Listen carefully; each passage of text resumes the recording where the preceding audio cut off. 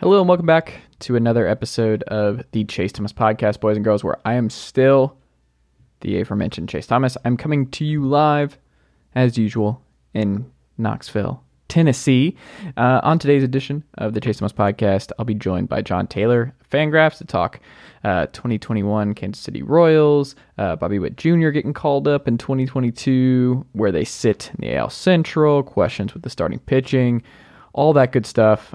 Ken Rosenthal being out, the MLB Network, the ramifications there, how it happened, the future of baseball, the Braves center field hole, what they'll do there, Soler, Rosario, Adam Duvall, questions all across the board in the Braves outfield as they look to defend their 2021 World Series title. And then Justin Morneau's Hall of Fame case. Is there one? We'll talk about all of that on this very episode of the show. Later, got two interviews for you folks. First with Clay Stephenson of Calhoun High School. He's the head football coach there.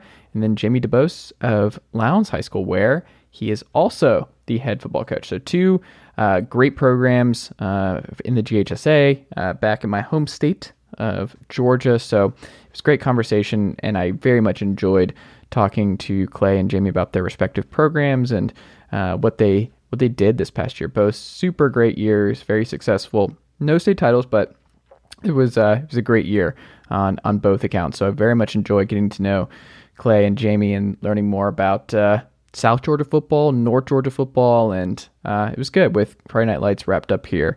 It's nice to check in. So expect more of those, both at the collegiate level and the high school level in the coming months as these off-season programs get started. But before we get started with today's show, though, I want to also remind you guys how you can support this very program. It starts with leaving a quick 5-star rating and review on Apple Podcasts or Spotify if that is how you are listening to me on this very episode. Go visit ChaseThomasPodcast.com for access to all of my previous episodes. Yeah, every episode there on ChaseThomasPodcast.com. And make sure to subscribe to the newsletter, sportsrenaissanceman.substack.com. As always, you can email the program at chasethomaspodcast@gmail.com for any mailbag questions, any questions for me, anything like that. Hit me up, chasethomaspodcast@gmail.com. And of course, make sure and follow me on Twitter at Chase_Thomas and like the Facebook page at facebook.com/ChaseThomasWriter. All right, Uncle Darren, let's ride. The Chase Thomas Podcast. My nephew needs me to record. See, I already hate it. I hate it. All right, hello, and welcome back to another episode of the Chase Thomas Podcast, where I'm still the aforementioned Chase Thomas, and I'm joined by my good friend, John Tayler of Fangraphs.com up there in New York City. John, good evening, sir. How are you? I'm doing well. How about yourself? Not too bad. I'm going to test you here real quick. Remember when I texted you last week about a certain item that I said I would rock on our very podcast? Vaguely, but yes. I've got, as we're recording, I've got the El Paso Chihuahuas. Ah, yes, the El Paso Chihuahua shirt. Yeah. Hoodie. I remember now. Hoodie, quite comfortable. Quite comfortable. It's hoodie weather. It's quite cold here. If I weren't already wearing a shirt, which also people should know, I do these podcasts clothed. Like, I realized that having said that, people are just going to think that, like, does he usually do this without a shirt? But I would go grab my Hudson Valley Renegades t-shirt so we can have some matching minor league swag. You can never have too much minor league swag on a podcast. This is true. It's good for the vibes. It's good for the feelings. But yeah, no, it's great. My dad got it for me in an airport in El Paso. He was stuck in because I don't know if you knew this or not, John, but air travel has been a mess as of late. I did not know that. Yeah, air travel. It's not quite fun at the moment. Not a good time. John Tayler. Yes. It's time for the national pastime. Okay. This is a good one today. Okay, so this is January 5th, 1920. Okay. On this day. Wow. Yeah, long time ago. Long time ago. 2 years now that we're in 2022. That's crazy. I don't think I've signed anything 2022, by the way. I think I'm still very much in 2021 zone. How much signing is left to do? Because like people, I know that was always the thing for the longest time. I was still signing my checks last year, but it's like nobody signs checks anymore, right? Well, I should say not signing, but I'm adding dates. So like on my Google Docs and stuff, like when I'm reaching out to something, if I'm marking stuff, I'm putting 2021. Like I'm going to confuse myself because I'm putting everything as 2021 on that kind of stuff. Yeah, that is our generation's mistakenly signed a check with the last year. Like I have this too. It's like part of the Fangraphs editorials. We track everything in a doc, and I just know eventually I'm going to screw not that when we schedule stuff to publish, you put in the full date, and I know at some point I'm going to screw up and make it 2021 and somehow publish something in the past. Yeah, it's going to happen. But it is just remarkable to think about, man, that we are in the year 2022. That is just, I don't know why it seems crazier to me than 2021, but for me, when I really do think about just how long ago 2000 was, that it's rather preposterous and alarming. Death comes for us all, John. Yeah, I mean, also just the bigger the numbers get, the weirder it all feels. Like 2022, like more and more, it just doesn't sound real. Mm-hmm. It really doesn't. 2022 does not sound real. It does not. It does not, John. 2009, when I graduated high school, feels like 2009 was a long, long time ago. That was a long time ago. But back to the national pastime, John. So 102 years today. Yes. Quote, I think the Yankees are taking a gamble. While Ruth is undoubtedly the greatest hitter the game has ever seen, he is likewise one of the most selfish and inconsiderate men ever to put on a baseball uniform, end quote. That comes from Harry Frazee. Do we know how to pronounce the old owner of the Red Sox, his last name? I always thought it was Frazee. Okay, Frazee. Harry Frazee. I could be wrong on that. Hey, it works. Harry Frazee, owner of the Red Sox, said, defending his trade of Babe Ruth to New York. This goes on. Harry Frazee defends his selling Babe Ruth to the Yankees for cash by calling his former player one of the most selfish and inconsiderate men ever to put on a baseball uniform. The Red Sox owner laments the popular player had become impossible to deal with, and the team could no longer put up with the Bambinos. Hold on. I'm going to do this. I'm going to pronounce this correctly. All right. Here we go. Go for it. Here we go. This is, all right. I promise I'm in grad school, folks. I promise I'm in grad school. It's going to happen. Okay. All right. Pronunciation is just not my strong suit. That's eccentricities. Hold on. I'm not going to be able to do this. No, you got it. Come on.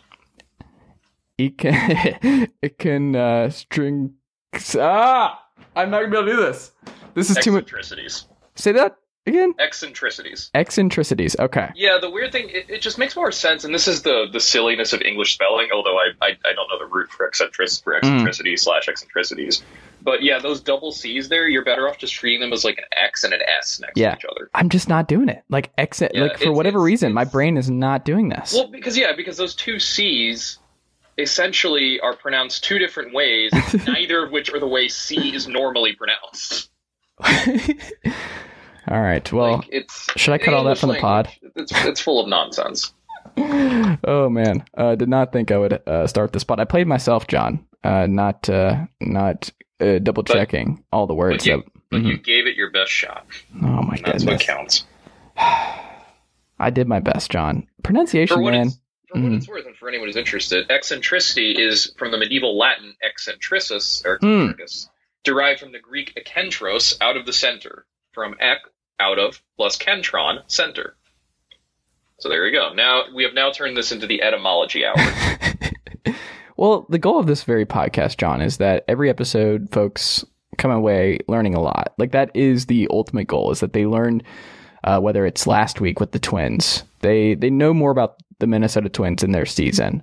So when they're at the sports bar on the weekend, hanging out with their friends, and the Minnesota Twins come up, as it does, generally speaking, at bars all across America, they were able to dive in, and were able to parrot your perspective on what went wrong. That's the very nature of this podcast. That's the ethos of our podcast.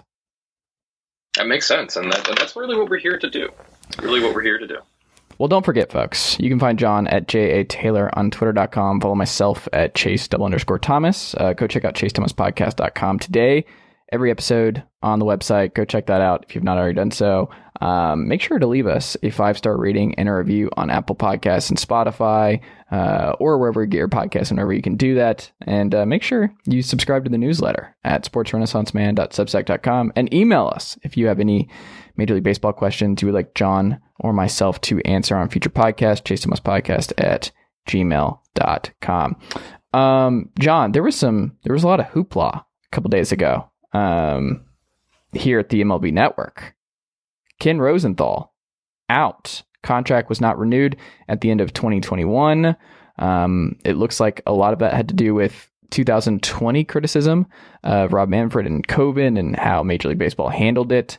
But it was kind of a stunner across Major League Baseball media and Twitter. What do you make of Rosenthal not being with the network in 2022? So the thing I think that stands out most to me about this isn't so much MLB Network won't have him around, because MLB Network is not short on guys who can do what Ken Rosenthal does on that network. And then, like, with absolutely no disrespect intended to Ken, who's probably the best baseball reporter alive at this moment, and who's been doing this job for longer than I've actually been alive. But his role on MLB Network can be pretty easily filled. If this were just a matter of they're not picking up his contract, I don't really think anyone would care, aside from the rationale behind it, which is that Rob Manfred apparently has skin so thin you could put your finger through it.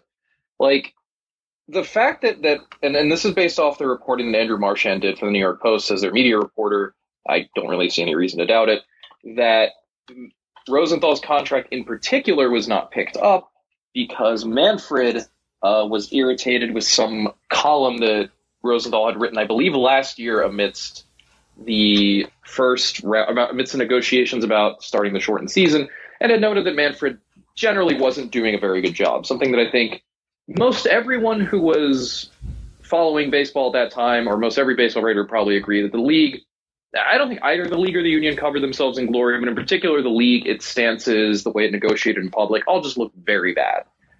It's worth noting here that Rosenthal in his columns did not say that Manfred is a bad commissioner, that he's doing a terrible job, that he's an idiot, that he should be replaced, nothing along those lines, because Rosenthal doesn't really do that in his work. And there's also, getting that kind of personal is also just it's not good for his particular brand or business. But it really says a lot that Rob Manfred, the minor criticism that Ken Rosenthal had of maybe you could be doing this better was enough to get him booted off the network. It really, it's such of a piece with the way baseball, and particularly Manfred, seems to handle things, which is just, we know better than you, and if you question us, then you're stupid, and we don't care. There's just, and I think a lot of that comes from just Manfred himself, and you can just see it too. If you ever watch one of his press conferences, or if you ever attend them, or just even talk to any reporter about the basic way in which you interact with Manfred, and this is all in press conferences too, because Manfred barely does one-on-ones with reporters. He almost never makes himself available.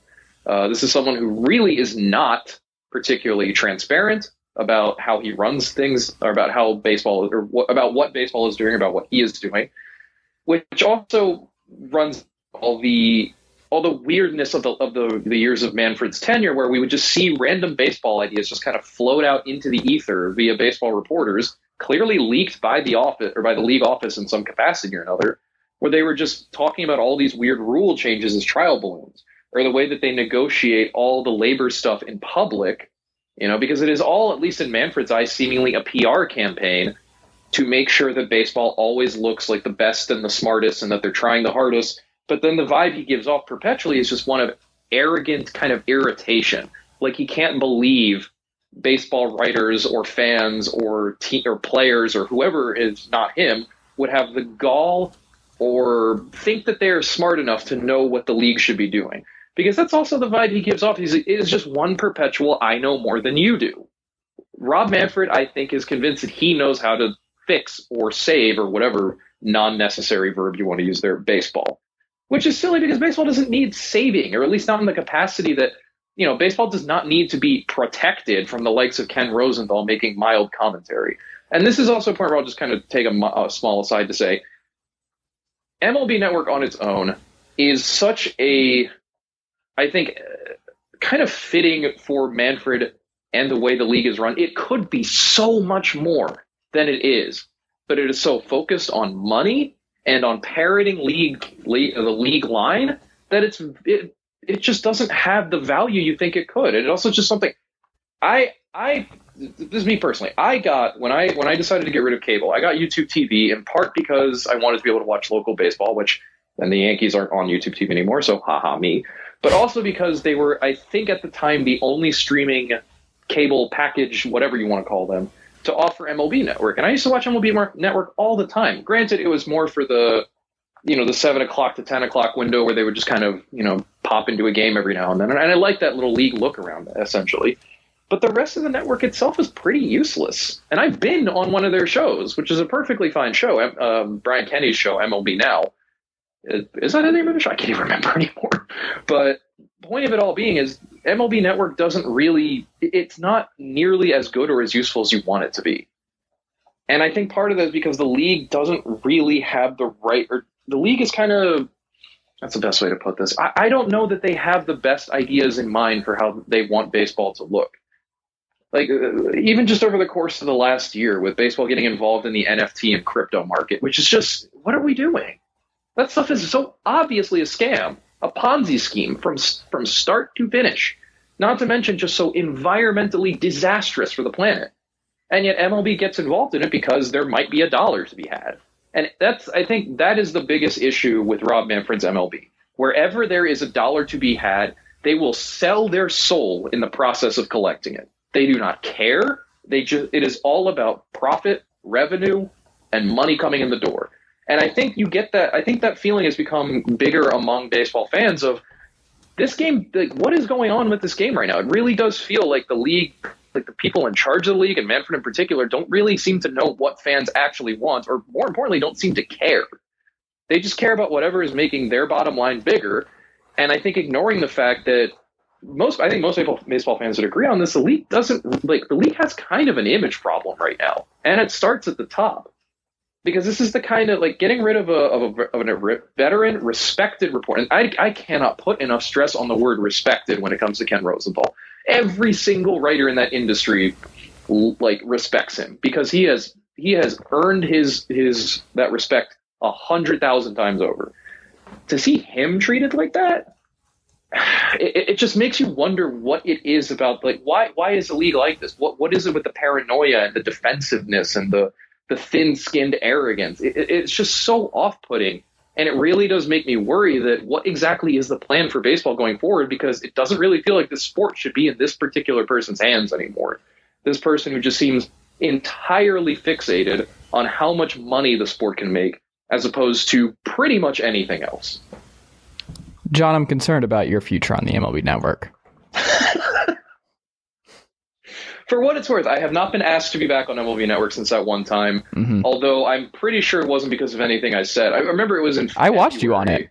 Yeah, it was in February, so there was nothing to talk about. I do remember that. I'm pretty sure my Twitter account is probably a bigger reason why MLB Network would have no interest in having me back. But the other thing is, but again, going to my thing, what is there on MLB Network?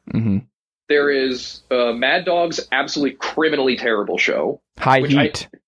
I cannot, like, if you want one example of how MLB just doesn't get it, the fact that they put like Mad Dog on that network with his views that are like 30 years out of date by this point, who is the audience for that? Well, I mean, if you look at baseball's demographics, maybe then there might be some crossover. But I guess that's part of it. Like, this is what I don't understand about the league.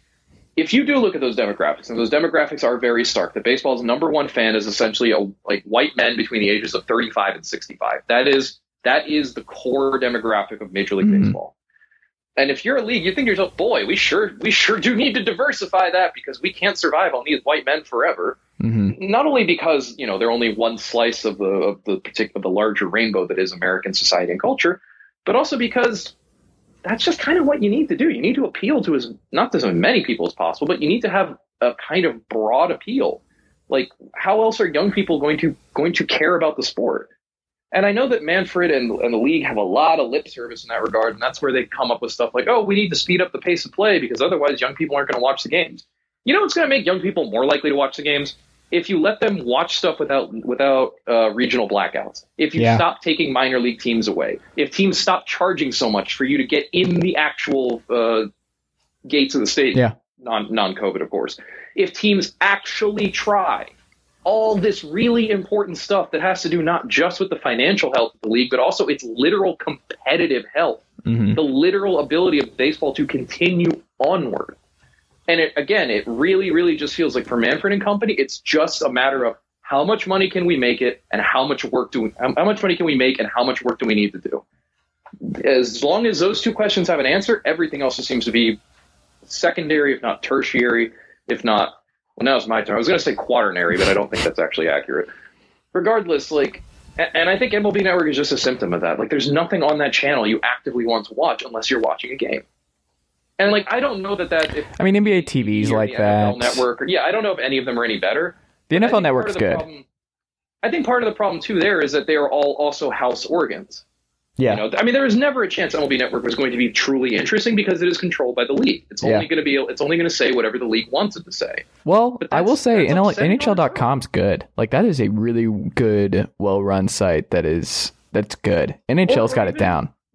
Okay, I was going to say, I know nothing about how the NHL runs its media, although it's funny because for the longest time, NHL.com was part of MLB Advanced Media, was part of their, they used to run it essentially because the NHL is honestly, the NHL is like barely above a minor league at this point.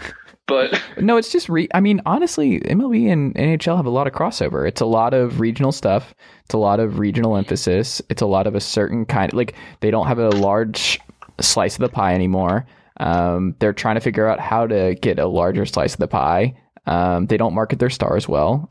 Connor McDavid's just out of this world, and just so many folks around the country just don't know about him. Well, and I also imagine the demographics are probably roughly similar. Yeah.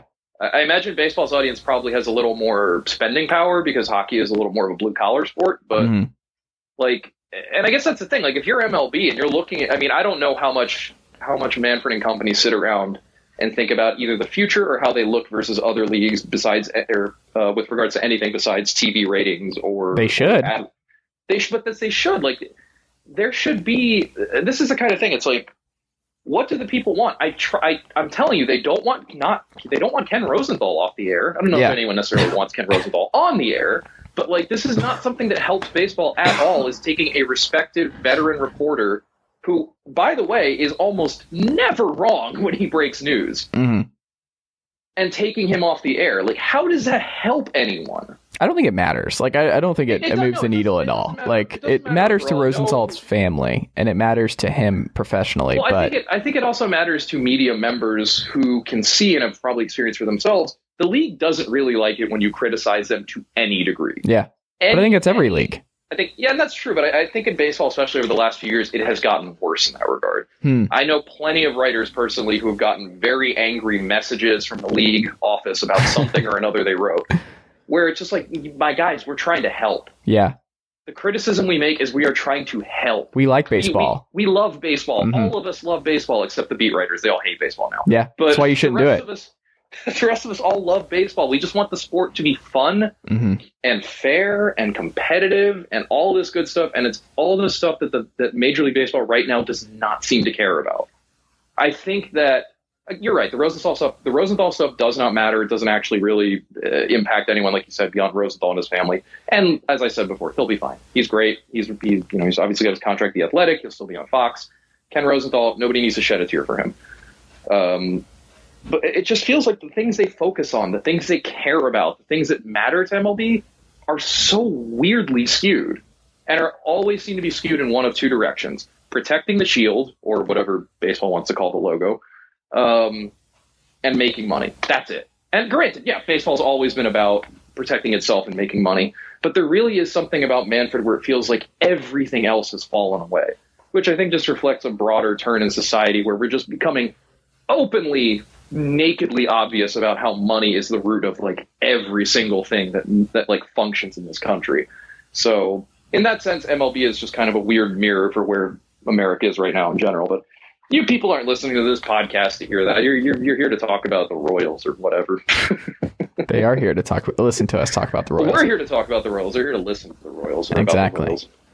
I would love to believe that there is someone in Kansas City after this is posted, John, that they're on the commute home from their job and they're in Kansas City. I was going to name a local business, but I just realized I have no idea what a local Kansas City company actually is. I'm not sure I know of a lot of other cities local. Where's Boulevard based? Because that's their local beer. Oh, okay. Well, maybe. There you go. Let's say someone working at the Boulevard Brewery. Boulevard Brewery, if you were listening, my mailing address can be easily found online. Can it really? No, I really hope not. I was going to say. And if you ask the right person or find the right person, but I hope sure not, John. Somewhere out there on the dark web.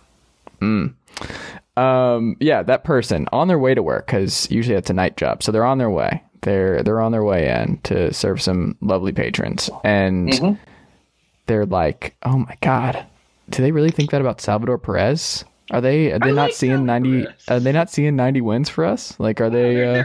They're already assuming I'm going to crap on Sally Perez. I like Sally Perez. He's just a really bad defender who doesn't know how to take a walk.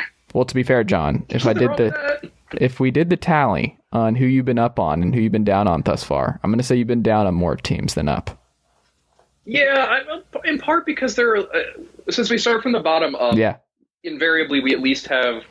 Well, I mean, we start with the AL East, so there's only one really down team to talk about. But for every other division, invariably we're going to get 2 to 3 teams at minimum where we're going to look at the roster and go, that's like 75 wins. Yeah.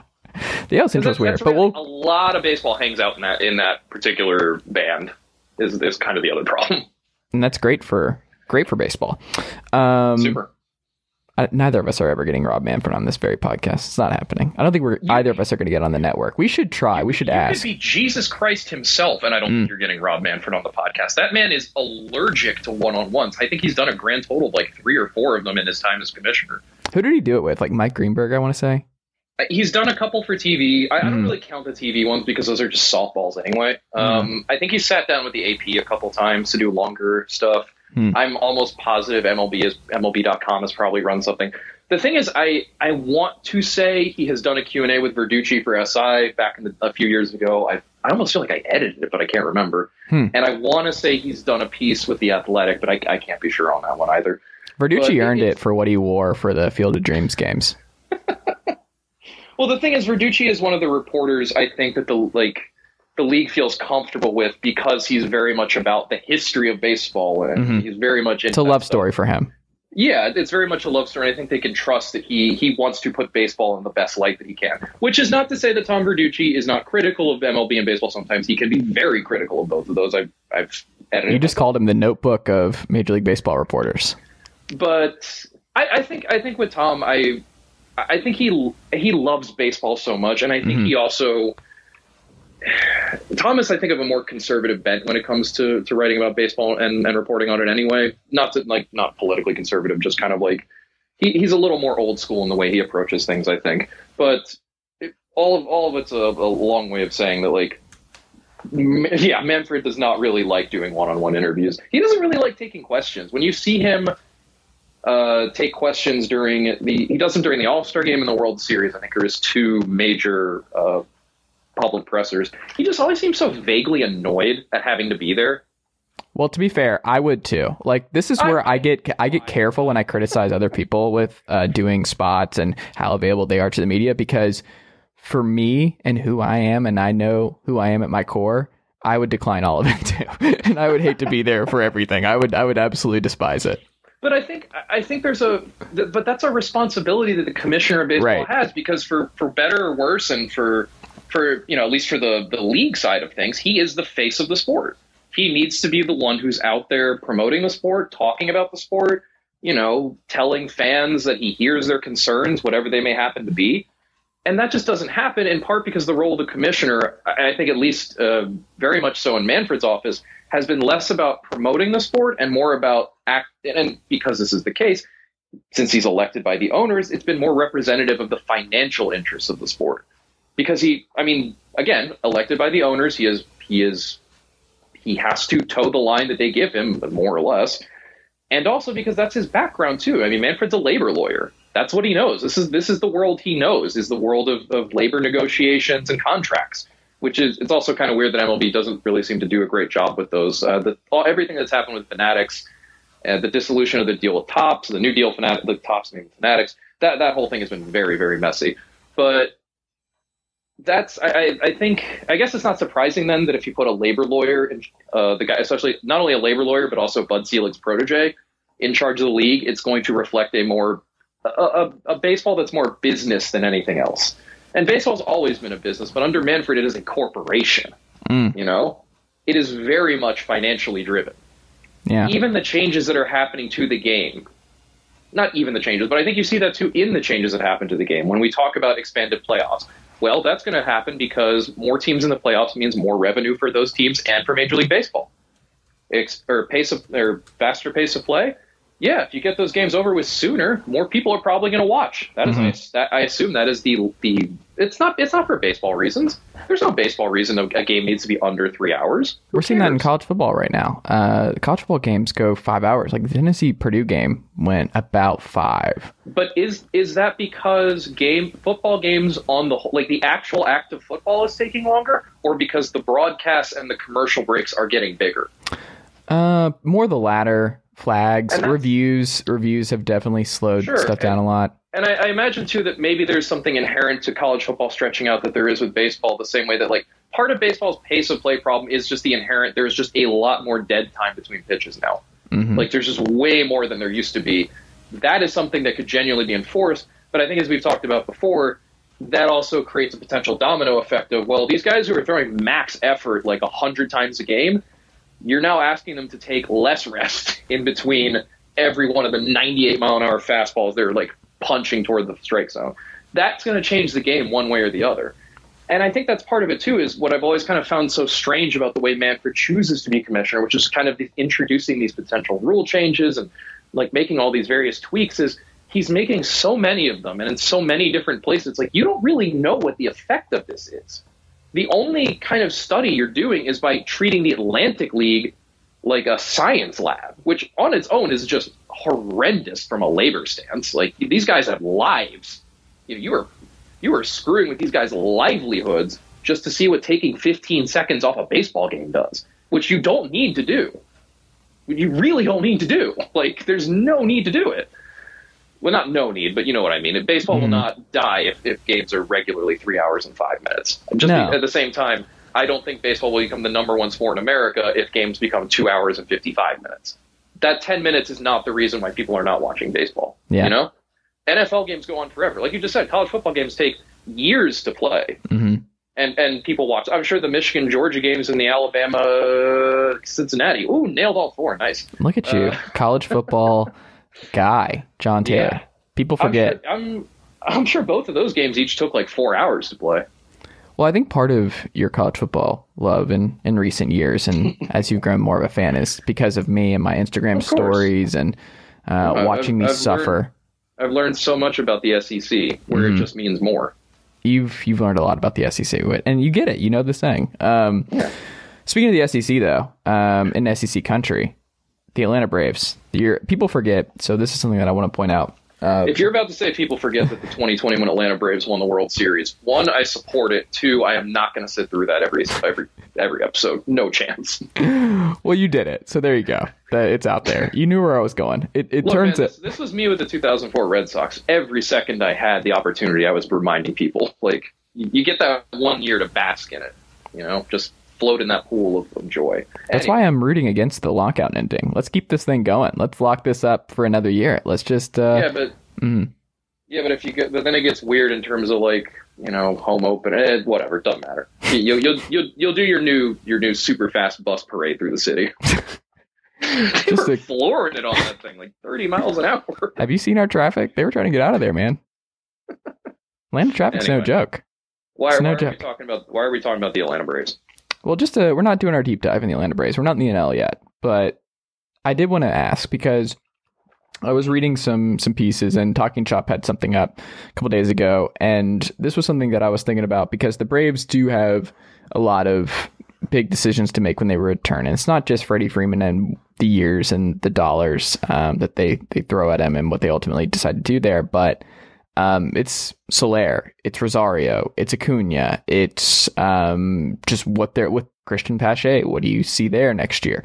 They have a gigantic hole in center field. And I just wanted to ask your perspective, like based on the available free agents, based on where they're at, what you saw from Pache last year, and the risk in running back Rosario and Soler, and just, hey, they did it last year, they should be able to do it this year.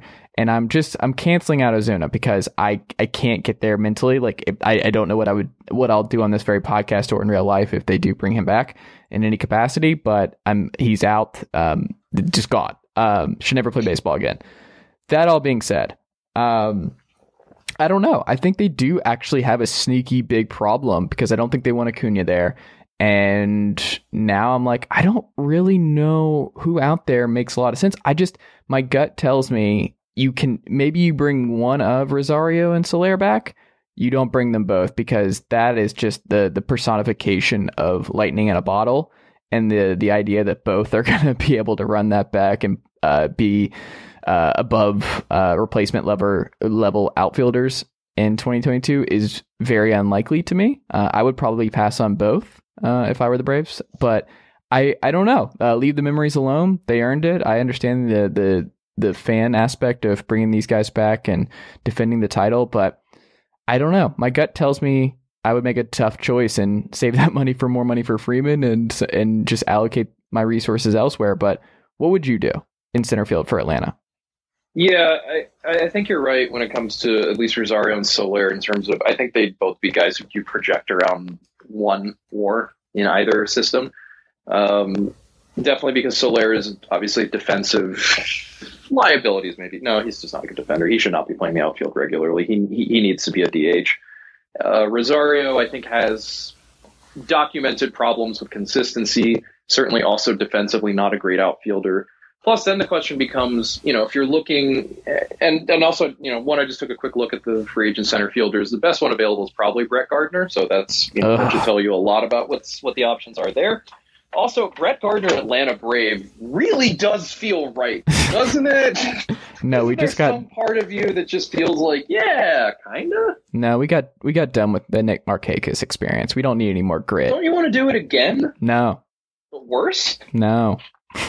No, thank you. So there are no good free agent options there, I think, that you can find. Second, in terms of the internal options, I think with Pache, what he showed last year is he doesn't know how to hit yet.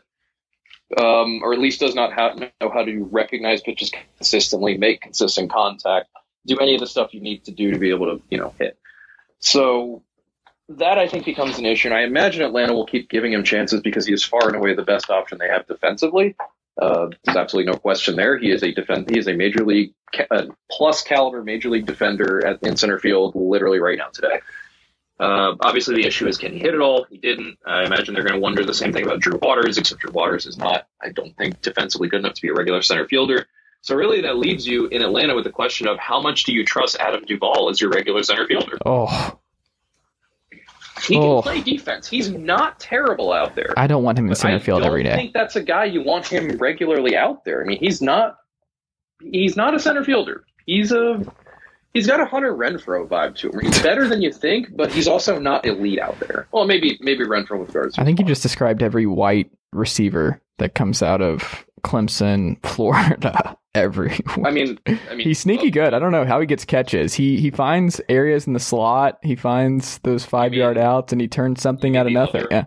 You mean the other Hunter Renfroe? The other Hunter Renfroe. Yeah, it works. They've met actually. It's very fun. Have they? Okay. Yeah, there's a photo of Hunter Renfroe and Hunter Renfroe. Oh man.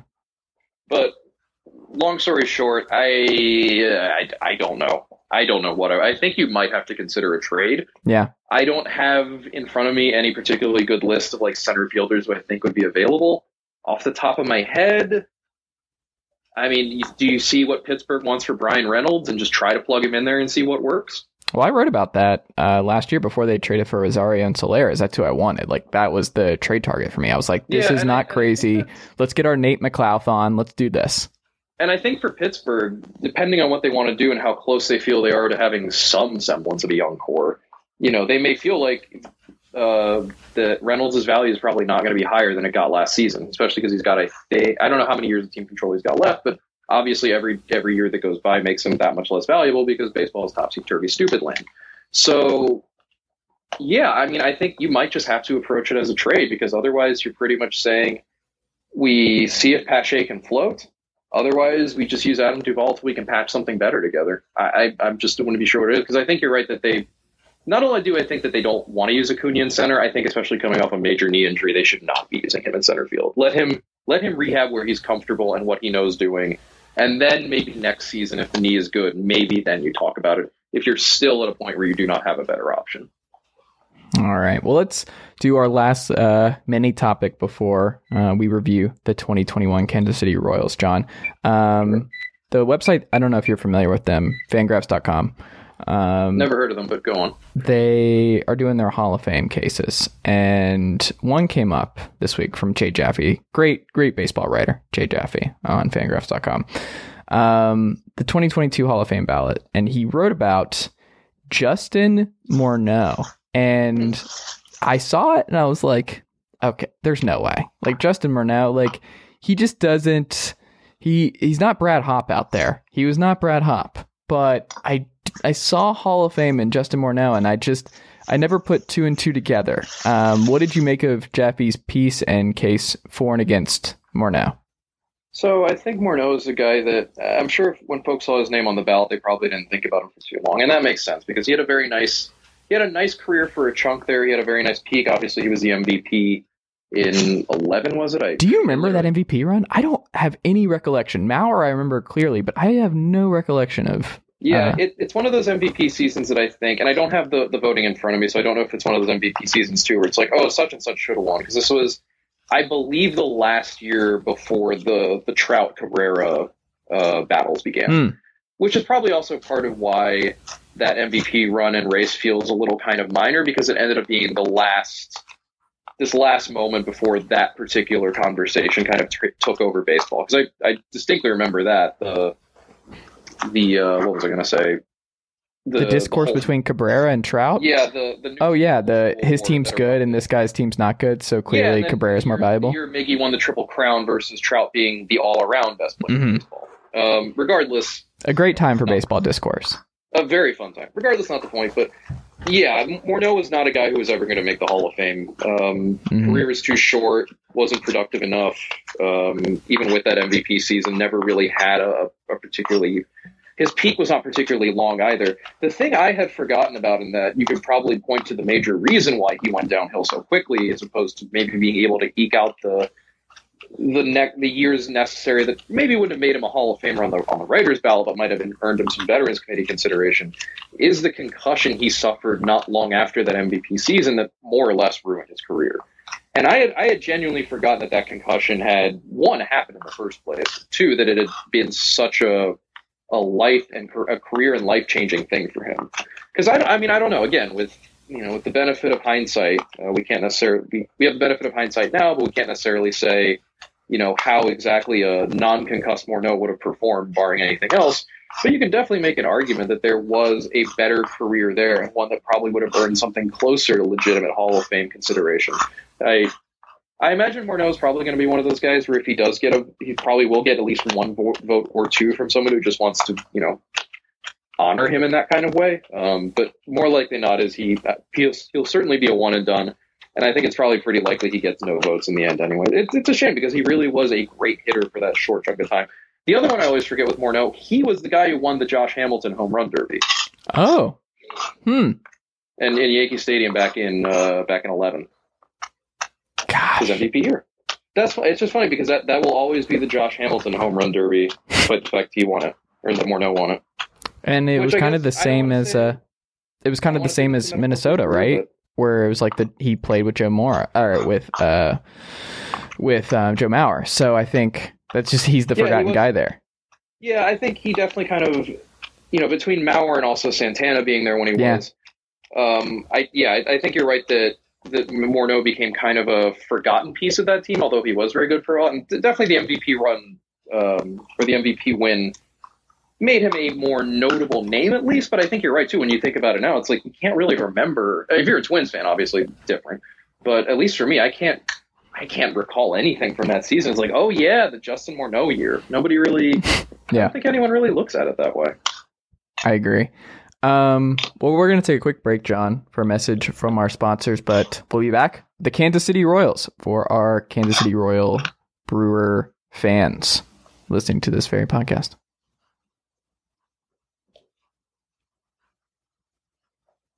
All right, we are back here on the Chase Thomas podcast, where I'm still joined by John Tayler of Fangraphs.com. Go check out Fangraphs.com today if you have not already done so. John, the 2021 Kansas City Royals showed some life. They're moving, I think, in the right direction a little bit. Mike Matheny is still their manager. Dayton Moore has been elevated to one of those positions that I'm not sure what it all means, but it just basically means that he is not the sole decision maker anymore. He's basically, the senior guy because it's the thing that creates the off ramp, a la Theo Epstein, to getting out of running the team day to day and into a more senior role where eventually you just get to leave the team entirely and hand it off to your subordinates. Because Dayton Moore has been in charge of this team since roughly the dawn of time. So I got to imagine that, there might just be a sense that he, doesn't want to do the day-to-day grind anymore. Maybe wants to explore some other part of being in baseball the way Epstein does. But, this is basically, he is still in charge. This is still his team. But I would not be surprised if in a couple of years we're talking about this being someone else's team, whether or not that's the combination of, JJ Piccolo and Lonnie Goldberg and, whoever else is kind of in charge, especially of the amateur side of things for Kansas City, because I think a lot of their focus is there right now. Well, who's to say? But I would not be surprised if this is not a Dayton Moore enterprise in the next few years. Not necessarily because of a bad job he's done or anything, but just because I think he might be ready to let go. It's been a long time there. It has.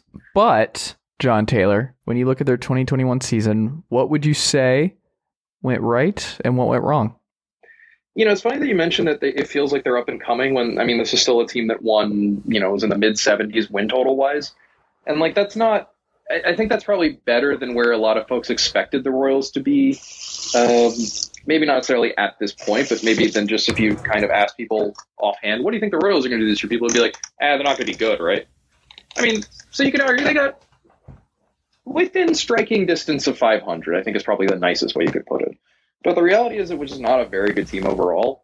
And there were some nice individual performances. Obviously, Sal Perez, some of their young pitchers had some nice runs. I think Whit Merrifield continues to do his very underrated thing, and he's just always going to be there. No, he's never going to get to contribute to a contending team, which just makes me the saddest. But regardless, there were some good individual performances there, but I think on the whole and overall, there's not enough depth. There's not enough consistency.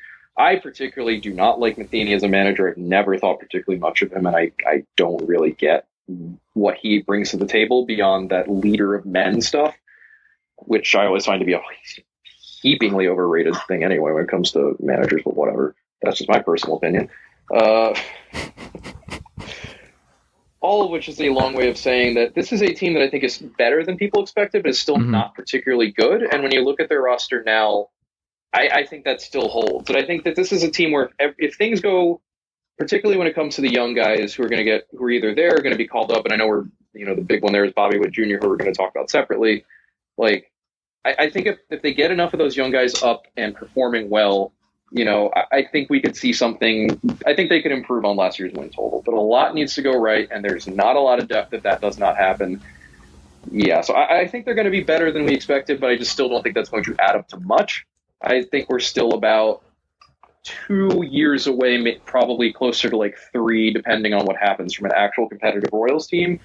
The big issue for me is going to be, are they going to spend to add the pieces when they get to that point? A la how they did back in 2015 when they won the World Series.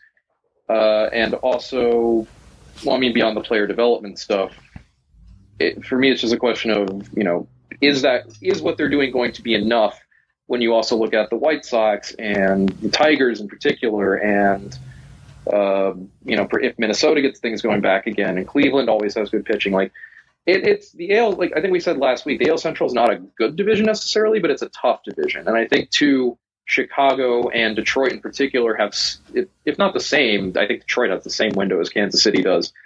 Those are teams that are going to be there, I think, for a little bit. I don't think the White Sox and Tigers in particular are going anywhere. But to me, the Padres, or the Royals give off a vibe of the Padres like 3 or 4 years ago. Do you know what I mean? Where it's like, the youth movement is coming, but until it gets there, things are going to be kind of crap. I don't know. The difference with them is I think the Padres had a much more deep youth movement. This is like one man coming through. It's like, here comes our Mike Trout or Fernando Tatis Jr. That's a good point. This is a lesser version of that, but I think it gives me the same vibes as everyone's eyes are fixed toward the future. That doesn't necessarily mean they don't care about the present, but definitely the bigger investment is going to be in the former than the latter. Mm-hmm. And then it's also Whit Merrifield has just stayed around. Salvi Perez has just stayed around. I think they deserve credit for keeping guys like that. They did that while also taking a flyer on your old friend Andrew Benintendi. He was okay this year. 106 WRC plus. He's an average outfielder. He's someone you can keep around. Won a Gold Glove too. Yeah, he's fine. What would be nice if Mondesi figured it out? He still just 136 plate appearances last year. He just had all the upside in the world. He's like one you can't, if you're a market like the Royals, you cannot mess up the way they did with Mondesi. Him coming up as soon as he did, and it just all unfolding. We don't have to rehash everything that happened with Mondesi as he came up into the majors, but that is something to keep in mind when you think about the Royals in the short term is you have to think about Bobby Witt Jr. and not putting too much on him too soon, because there's no guarantees they come up and they're just they're just Ronald Acuna or Juan Soto. Like I think that's more of a rarity, and I think you should always operate with some caution. That doesn't mean intentionally sabotage arbitration for your young guys, but it does mean that there is some value in being careful, because so much is riding on Bobby Witt Jr. over the next couple of years in Kansas City. Yeah, and I think if there's a difference here when it comes to Witt and when it comes to Mondesi, there were always going to be questions about Mondesi when it came to plate discipline and stuff like that. That was always going to be an issue with him. It obviously continues to be an issue with him. He is never going to be more than tools until he figures that out. And obviously the ceiling for the Royals is a lot higher if he can figure that stuff out. But at the same time, that's going to be a challenge, I think. Witt is, I think evaluators feel way more comfortable about saying he is going to produce, if not right away, then very soon. He's very advanced for someone his age. Best high school player in Texas, which is absolutely astonishing to think about. Obviously, the pedigree, he's Bobby Witt's son, so he's been around Major League clubhouses, been around the game, he's got the genetics. I think this is someone that evaluators probably feel closer with regards to like an Acuna or to a Vlad, maybe something like a Vlad Jr., where there is a slight adjustment just because, baseball's really damn hard, but also because, he's young. He's very young. He was drafted out of high school. This is not a guy who's had, who's gotten to the exposure at least to, say, college pitchers who are, not great, but it's at least one step higher up. Regardless, even with all that, I really would not be surprised if they start the year with them on the major league team. I think this is a potential like Tatis situation where, they say all the words about, obviously we want to do what's best for him. Like we want to see what he does in spring training, blah, blah, blah, blah, blah. And obviously, and this is a huge caveat that comes ahead of that as well, that whatever is in the new CBA will obviously have an enormous impact on whether or not younger guys like Witt are able to start the year with a team or have to, you have to keep playing service time shenanigans. I obviously don't, haven't talked to anyone at the Royals. I don't know how comfortable they even are with that idea, regardless of the contract status. But, would you be surprised? The Royals don't have really better options at third base. Well, Nicky Lopez was good this year. I don't know what you do with Nicky Lopez. I think the Royals would be happy if they could stick Lopez at shortstop. I don't know if he's defensively good enough for there, but I think they can try until they figure out what Mondesi's deal is. And we'll also probably is not good enough to stick at shortstop. And put Witt at third, because they also don't have any options. Third base was a hole for them last year. It's been a hole for them pretty much since Mike Moustakas left. I wouldn't be surprised, especially because that gives you the little boost. I think the Royals, too, are one of the teams that have been really, really good in the past about not messing with guys' service time and about, promoting guys when they feel like they actually need them. And you saw what they did with their young pitchers last year. They didn't hold those guys back. They called them up when they needed them. They let them take some serious lumps. I wouldn't be surprised if the same is true of Witt. I understand what you're saying, do not want to risk the entire future of the franchise, maybe necessarily that early. I just think that there's a better than or at least a higher than zero chance that he breaks camp with the team, if not a good chance. But obviously the new CBA and exactly how long we're locked out is going to speak way more to that happening, and also Witt's performance. But I think with a really hot spring, if the Royals don't do anything else on the left side of the infield, which, given the options, unless they want to go nuts for Trevor Story or Carlos Correa, I wouldn't be surprised if they did it. Well, if they keep Nicky Lopez in the infield, it's going to be a hot spring. Is this a Nicky Lopez reference? Is there another Nicky Lopez in the world beyond him? No, he's just a good-looking guy. Have you seen those eyes? Okay. Have you seen those eyes? I don't know what he looks like. You got to look at Nicky Lopez. Is he comely and fair? He's a strong Dansby Swanson vibes. Okay, so that big, like, the flow with the kind of like the stubble that's sexy. Yeah, okay. It's Nicky Lopez. Nicky, I'm doing a quick Google search now. I want to see what this handsome man looks like. Let me put it to you this way. Let me put it to you this way, John. There's a quarterback. He's got a charm. Mm-hmm. You got to keep him in the infield. Gets people in seats. You got to have it on there. No, he's not my cup of tea, but I can see how he'd be others' hot beverage of choice. Yeah, the sports Renaissance woman loves Dansby Swanson. Big Dansby Swanson person. And then Sam Hartman. I know you're a big Sam Hartman guy. Quarterback of Wake Forest. Oh, okay. No. I was going to say, who isn't a Dansby Swanson fan with that hair? Goodness. Yeah. Couldn't relate. Yeah. Mallory Pugh is a lucky woman. She gets to run her hands through her hair. How many people dream of that?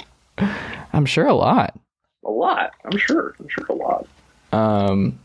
Yeah. Talking about it. How do I go back to the Kansas Royals? City I don't know. Royals. It's your podcast. It's your problem. Well, that's true. The starting pitching, though, we haven't really talked about that. They have a lot of young arms. Is it not kind of wild that Mike Minor pitched the most games or had the most innings and also started the most amount of baseball games for the Kansas City Royals? When I was looking at the 2021 Royals roster, I saw Mike Minor up there. I had forgotten he was on the Royals last year. And I was like, Mike, what? Well, that's silly. Well, that was probably just a one-year thing because he's an old veteran and they needed someone to do that. Now, to take a big sip of water and look at the roster for the 2022 Royals. And there he is, sitting right there, waiting to do his thing again, despite the fact he really wasn't any good last year and is like 34 years old now. Yeah, starting. Gotta get him to Texas again. Just send all the. It's like back when they used to send all the broken pitchers to the Astros and they would fix them. Just send them to the Rangers now. Send all those rando veterans to the Rangers and have them turn them into Cy Young candidates. But yeah, pitching is going to be a problem for them because for as aggressive as they were with their young guys, because they are, they do have a lot of good arms in that system. None of them really produced last year except in bursts. And all of them are both young and all of them are all young enough and also kind of control challenged enough that there's no real reason to expect a serious jump in year two unless something kind of goes nuts. Like Brady Singer and Chris Bubich and Jackson Kowar and Daniel Lynch, those guys aren't bad pitchers by any stretch of the imagination, but they got their brains beat in, all of them, and in ways that did not suggest that the learning curve is going to be particularly easy for them. And I think you see a similar thing with Asa Lacy, their number one pitching prospect, and a guy who's going to get a lot of consideration and was probably going to show up very high on various offseason top 100 lists. But also a guy who walked 7 batters per 9 in AAA last year. Granted, he struck out 14 per 9, so pros and cons. But the thing you run into there is, okay, we have these young pitchers, but young pitchers struggle, young pitchers break, young pitchers, sometimes it just doesn't come together, Mm-hmm. Ask the Braves how the Chris Medlin, Brandon Beachy years went. Wait, hold on. Why did they deserve those strays? Was that necessary? It's not their fault, but I'm just saying, hold on. I enjoyed the Chris Medlin experience. Brandon Beachy was more frustrating for me. But every team has that period where they have those young pitchers. Also, we had Mike Minor. He was part of that group. Fine, I'll take a shot at the Yankees instead. Ask them how the Phil Hughes, Jabba Chamberlain, Andrew Brackman, Tyler Clippard. The Clippard robot, I liked him. But, how Ian Kennedy, how all those guys. Ian Kennedy. Sometimes it just doesn't work, That happens. And I don't know that the Royals really have a plan beyond that because, one, they don't have any good internal options who aren't young guys. Do you like the young guys? How would you rank the young guys who got a lot of innings last year? I don't know. I mean, they all kind of were the same to me, which is a guy who didn't know where the ball was going like 60% of the time. I don't know. It's usually not good. I really like Daniel Lynch's stuff. I think he has probably the best stuff of that group. I mean, Brady Singer was great in college, and that has to, again, he was in the SEC, and it just means more there. So that's true. Mean something. I mean, hey, we just won the College World Series again. Yeah, Kowar has very good stuff. So, yeah. Well, we don't have to mention. No, hold on. Nothing about Vanderbilt. We don't have to do that. Oh, is Jackson Kowar Vandy? Is he former Commodore? Who? Jackson Kowar? I don't think so. No, because you mentioned Vanderbilt. I didn't know why Vanderbilt came up all of a sudden. Oh, I think you said Rocker. Never mind. I completely misunderstood you. No, Jackson Kowar. Okay. Yeah, he's one of their many good pitching prospects. Yeah, I heard Rocker. Sorry. Yeah, I mean, and that's the thing. The Royals love their big Southern pitching arms. Like all those guys are like 8 feet tall and are either went to like a Georgia or Texas high school or went to an SEC college. Like that is their thing. But like if that doesn't work out, what else are you going to do? Like Brad Keller and Mike Minor ain't going to do it. And unless they have distinct plans to sign Carlos Rodon, which doesn't really make sense for where they are right now, there's nothing really left on the market. You're looking at Tyler Anderson and Trevor Cahill at that point in time. And that does feel very Royals. Yeah. I feel like Cahill's been a Royal at some point. I think Cahill probably, yeah, that one when I saw his name on the list of available free agent starters, like, wait, he has been a Royal, right? I didn't bother looking it up because I didn't want to lose the dream. But regardless, they don't really have a lot of good options. The market doesn't have a lot of good options for them. And because it's the Royals, they don't really do the free agent market anyway. I mean, they only really pick up the cheap guys. Most of their stuff is kind of under the radar trades for guys like Benintendi or actually I don't remember if Soler was a trade or not. I think he was. Point of it all. I know Rosario was. Now you have me wondering. I don't remember if Soler was a trade. I think he was. He was also the team worst in WC Plus. Yeah, because he was terrible when he was in Kansas City. Like unbelievably bad. And then he rebounded because, one, he probably got a bunch of pitchers who didn't know don't ever throw him anything but off-speed pitch but breaking pitches. And two, he's also just a really good hitter. He's talented. So, but all of that aside, the Royals are not a team that are going to fix the holes that they have in free agency. That's just not their strategy. They don't spend. That's still a thing that they're not running like an Orioles payroll, but it's not great either. This is not a team that's going to spend, and it's not a team that historically has. So that's kind of the thing. If this youth movement that they're doing doesn't pan out, and if all of this pitching doesn't turn into something, they're in some trouble.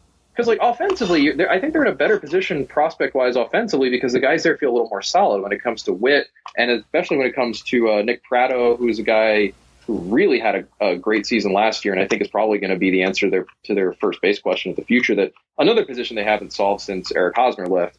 I think there's probably a better feeling of stability there, or at least a feeling that the floor is much higher. The rotation might have a higher ceiling, but boy, that floor is nasty if things don't work out. And also, not as important because they're a bad team, so it's never really going to matter. That's not a good bullpen either. You're looking at it like you don't really see more than two names you feel comfortable with in there. So what's your ultimate prediction? What do you think they do this offseason, and how do you we're going to do our preview in a couple months, but as of right now and what they still have to do, where do you see them wins wise and finishing in the Central? Because I think if a couple things break right and Witt's awesome right away and he plays right away like you suspect, that like the second spot in the AL Central is open. I don't think they're good enough to do that. I think they would need lots and lots. They were like 5 games back of doing that this past year. Yeah, but that's because the rest of the division was. I don't think we're going to see necessarily. I think Minnesota will be better than they were last year. I think Detroit will be better than they were last year. Okay. I think Cleveland will probably be about the same. On the one hand, you're right. That does definitely open up the door to being the one to challenge Chicago. On the other hand, it's not like Kansas City is visibly either on paper or anything else better than either of those other three teams. Like, would you say that the Royals are in definitive? I think picking the Royals ahead of the Twins, for example, is because you feel better about Witt and company doing something. And I think you might be able to make that argument with Cleveland too. Although Cleveland obviously has an enormous leg up in the presence of Jose Ramirez, Kansas City doesn't have anyone on that level, even with Salvi Perez. In just terms of overall all-around value. But beyond that, we'll obviously talk about Detroit literally next week, or is it going to be Cleveland next week? Let's see where we're at. I think it will be Detroit next week, yeah. There we go. So when we talk about them, obviously we'll be able to see how we both feel about where they are right now roster-wise, because that's a team that definitely still has more to do if they really are serious about contending. I also just don't think the Royals are going to do anything more. I think they might pull off a couple trades and sign a couple minor free agents, but I think in terms of like impact moves, I mean, they didn't make one in the first place. I think the impact move, if they make it, is going to be starting the season with Witt. I just don't really see what trade.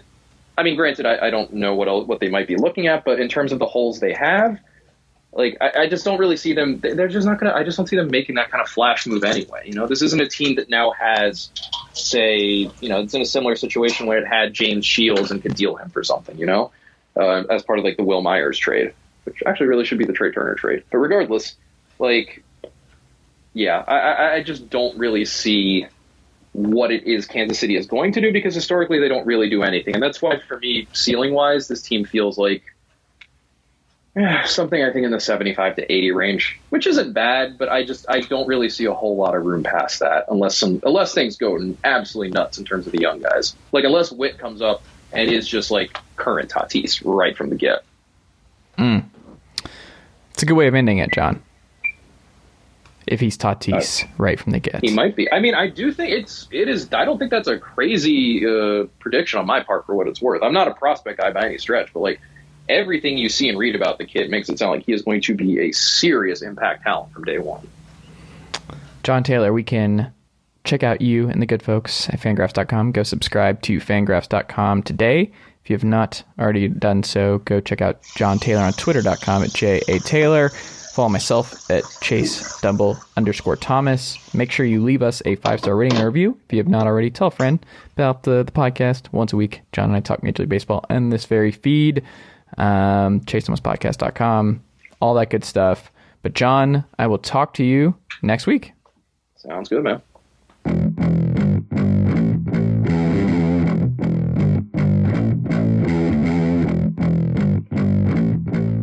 All right, welcome back to the Chase Thomas Podcast, where I am now joined by someone who is just a few weeks removed from playing in a state title game.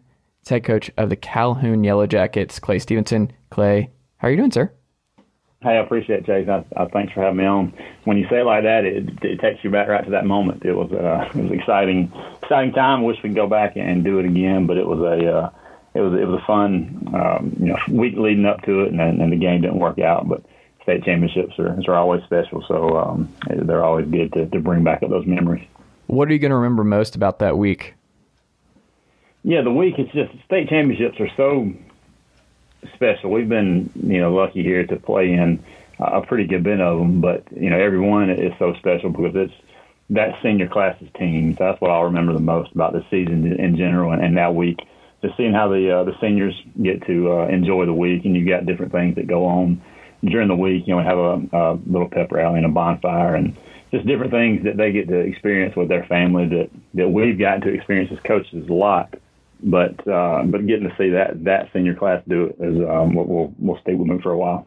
Do you like the service? Do you like the setup for how they do it now outside of the bins and at Georgia State? Did you like the setup and how your team got ready for it and practicing and all that? Was that good for you guys? Yeah, Georgia State's an awesome venue. It's cool how they turned in a place where we've all been to a lot of baseball games over the years. They turned into a great football arena. This year we got really unlucky with the weather. It was raining for the weekend. So other than that, the way the GHSA and Georgia State worked together to put that on was definitely first class. Wish we could have had some better weather, but from that standpoint, it was good. How much did the weather affect your play calling and just how you approached the game against Warner Robins?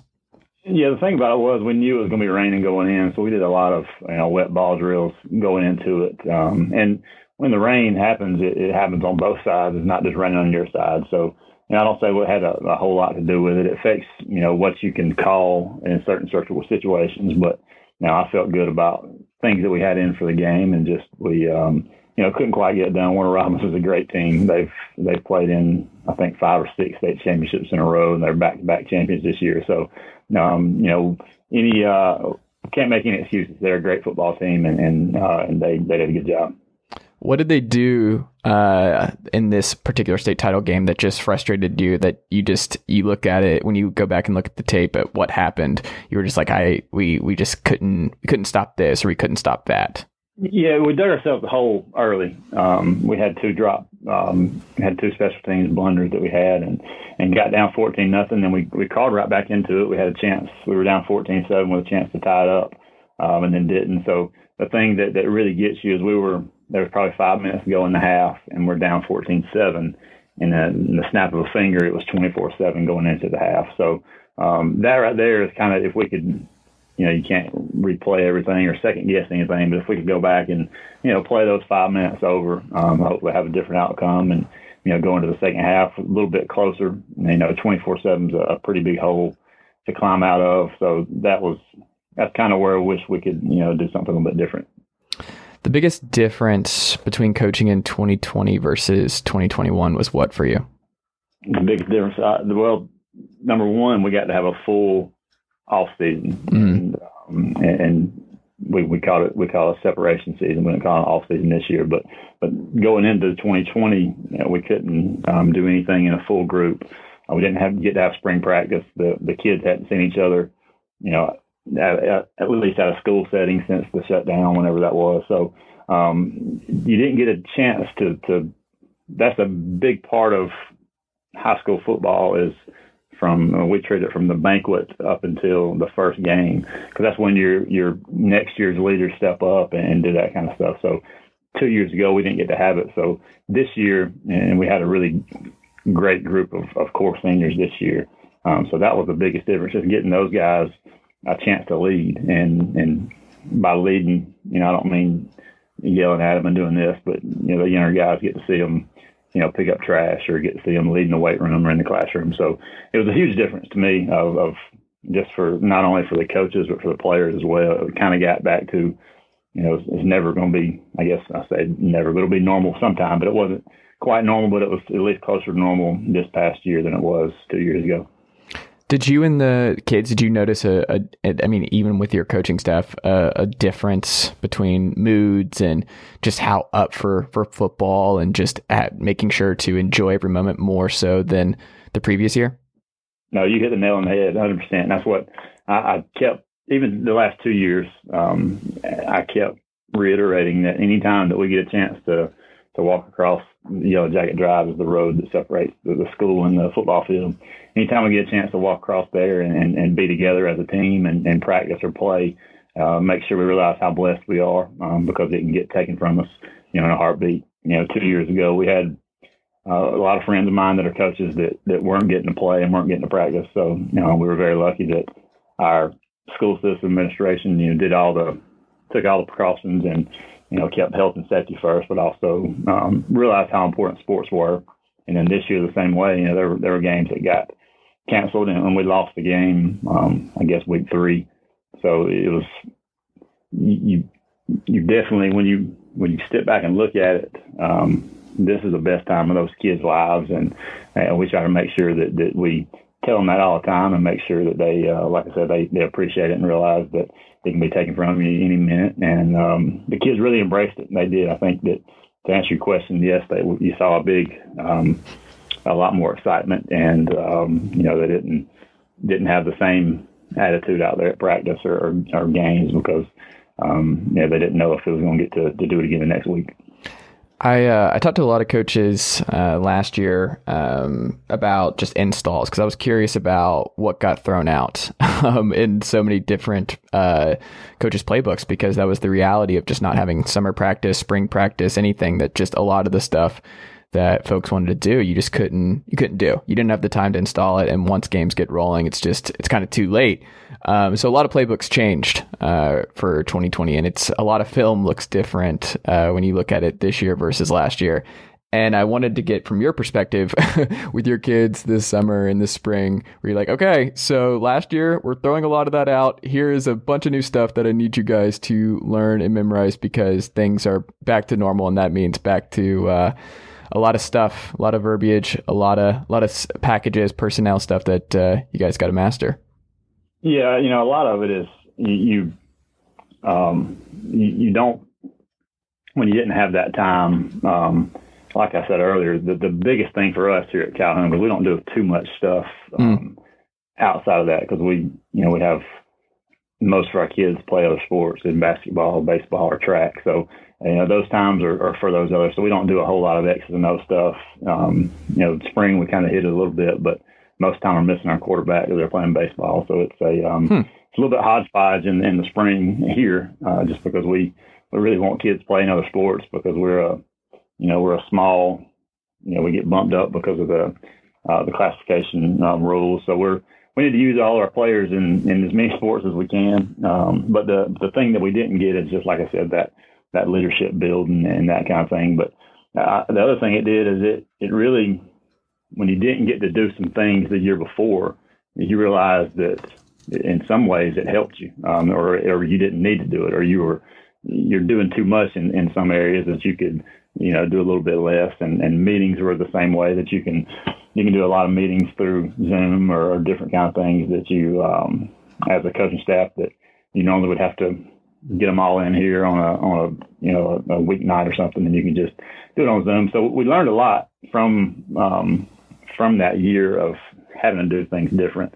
I think it made us all better coaches, for sure, because we had to really think outside the box. And then, when you get to practice with the way the quarantine rules are, a lot of times you didn't know who was going to be there. You'd have to move your scout team around, do this. So it's definitely made us a lot better coaches than we were 3 years ago.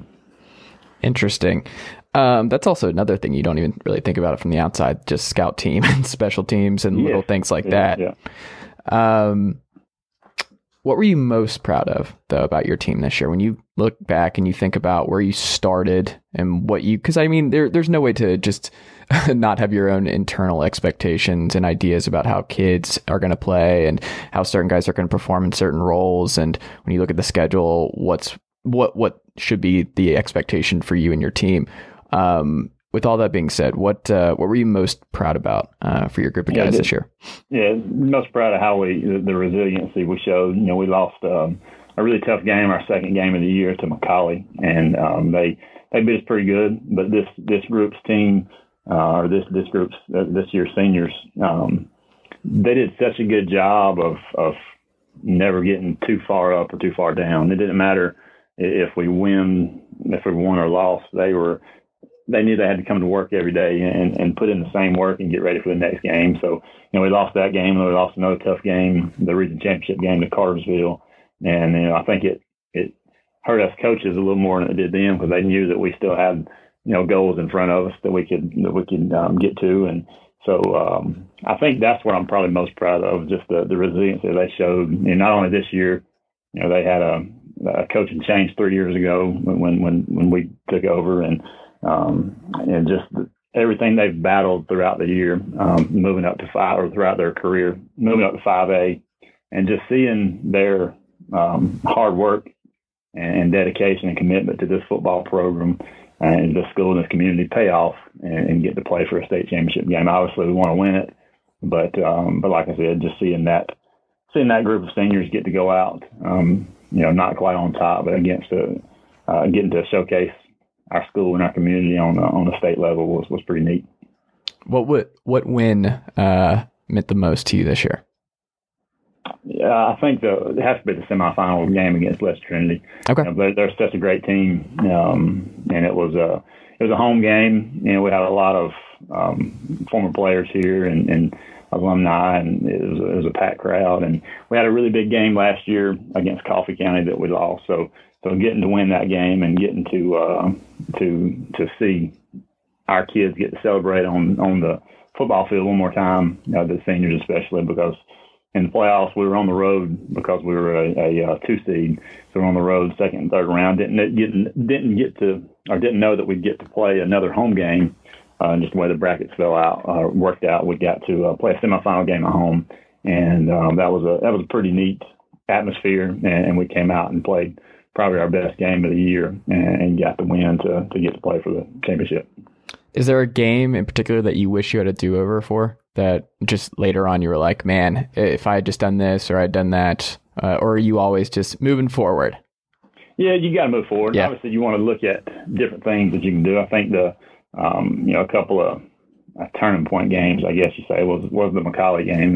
We were down big at halftime, but came out the second half and put together a few good drives and got some stops.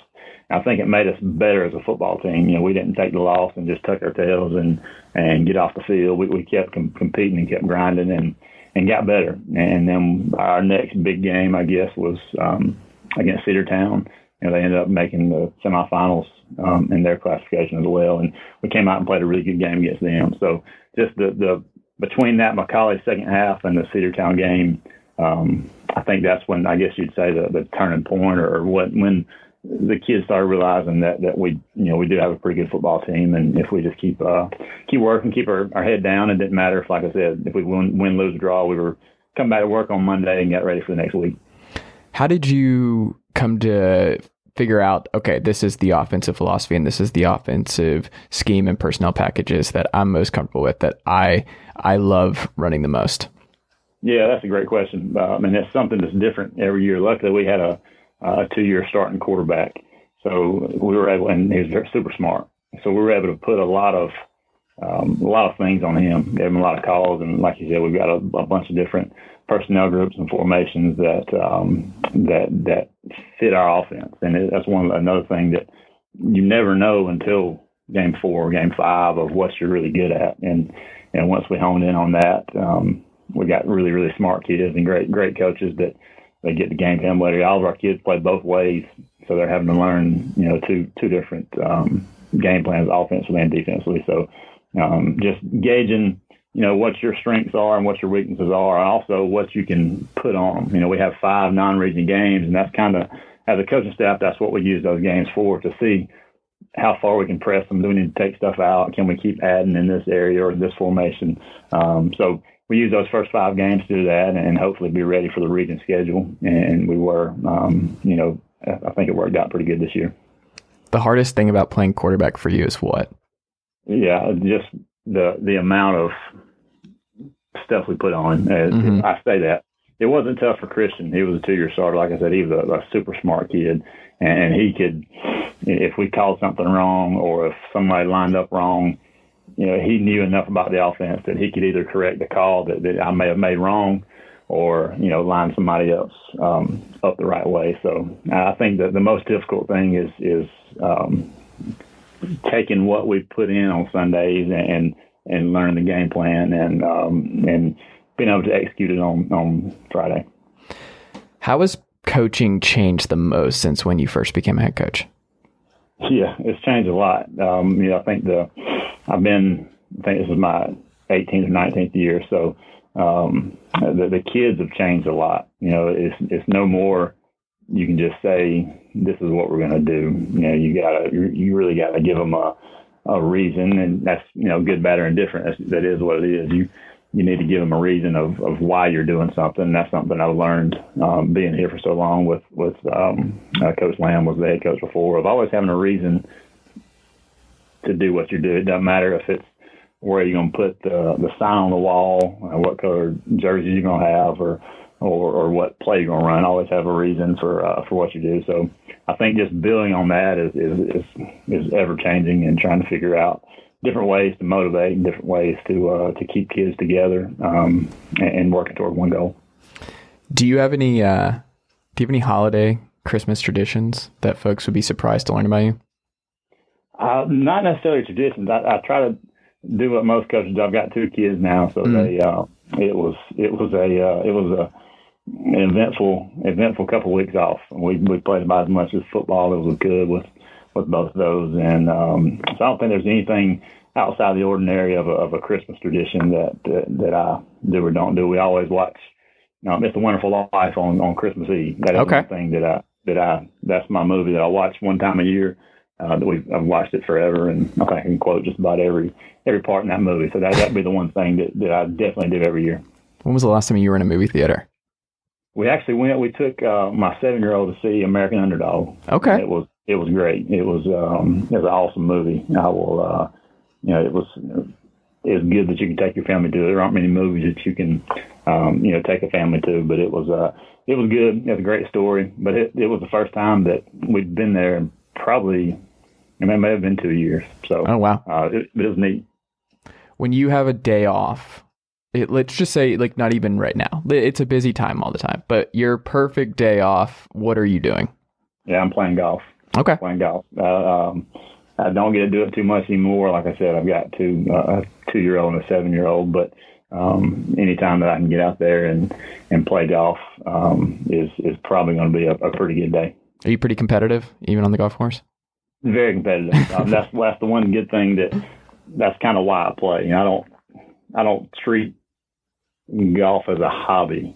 I treat it as a sport, and it gives me something else competitive to do in between. Because the thing about football is you practice forever. Yeah, you're guaranteed 10 games a year. That's the only sport that you're only guaranteed 10 games, and they're spaced out, over a week's time once it gets to the season. So any chance I can get to go out and compete at anything, whether it be ping pong or golf, it's not just doing it for fun. Do you let your kids win when you play them and stuff, or are you just like, I gotta send the message now? Like, you gotta know, you gotta work for it, you gotta earn it to beat dad. I do a little bit of both. I'm not gonna lie, I'm not one that's gonna beat him all the time, but but I have to let him know, where his place is sometimes. but to keep him coming back, you gotta let him win some. So it's a little bit of both. I like it. Was there one particular gift that was the biggest hit in your household this year?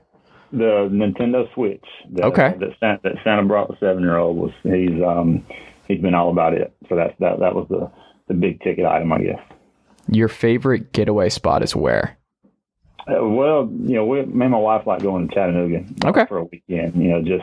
We do it at the end of football season every year. We go Martin Luther King weekend when we're out of school, and that's kind of our get to go to place. And obviously during the summer we love going to the beach. We love going to Myrtle Beach. Okay, very cool, very cool. What do other coaches tell you is the most pain in the butt aspect of playing against your Jackets every year? Well, I think that how hard they play. I think that's been the case for a while. We've got if we're still not doing that, we're not doing a good job as coaches. But our kids, a lot of times they frustrate us in practice and frustrate us during the week. But they show up on Friday nights and play extremely hard and play for each other, and that's something that I think that just having the tradition we have here, you see in all of the region championships and state championships on the banner, that it kind of holds them to a little bit higher standard. They know they have to go out and play hard to I guess to keep up with the legacy that kids and players and coaches have left before us. Okay, what do you like to read? I like reading John Grisham. Okay, and I've started reading some more like leadership books.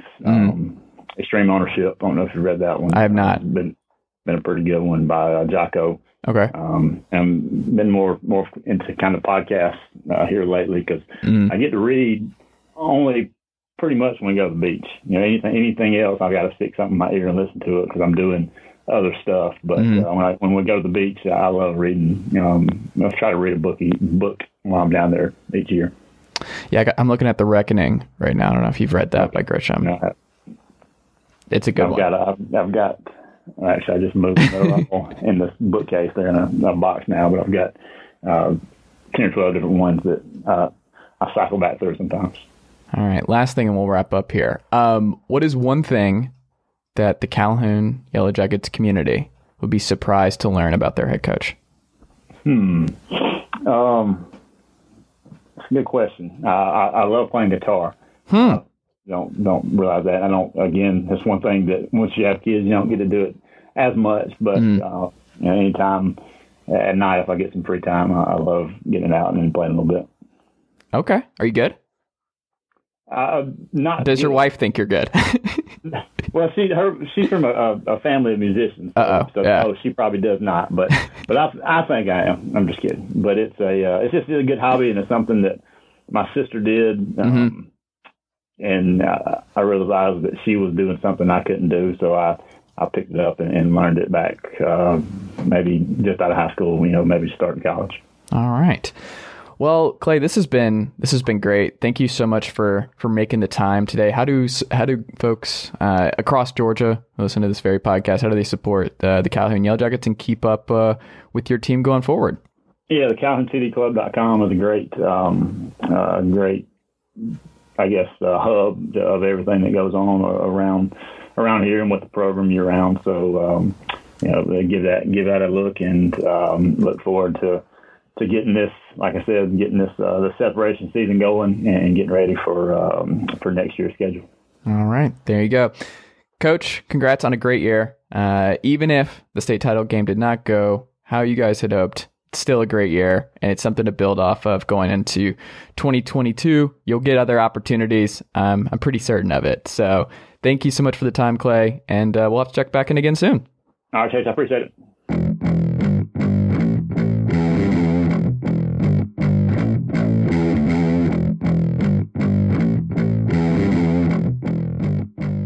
All right, welcome back to the Chase Thomas podcast, where I'm still the aforementioned Chase Thomas, and I'm joined now by one of the best coaches in the state of Georgia at the high school level. It's Mr. Jamey DuBose, Lowndes High School down there in South Georgia. Jamey, good evening, sir. How are you? Great. How are you doing this evening?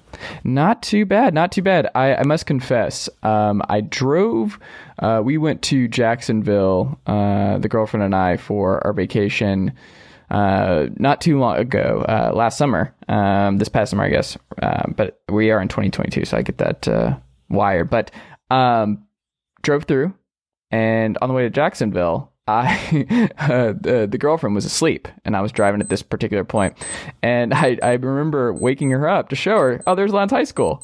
We were driving by because I wanted to pull over and go check out the field and everything, because I have never actually stopped being a Parkview guy, and just growing up that we played on a state title years ago.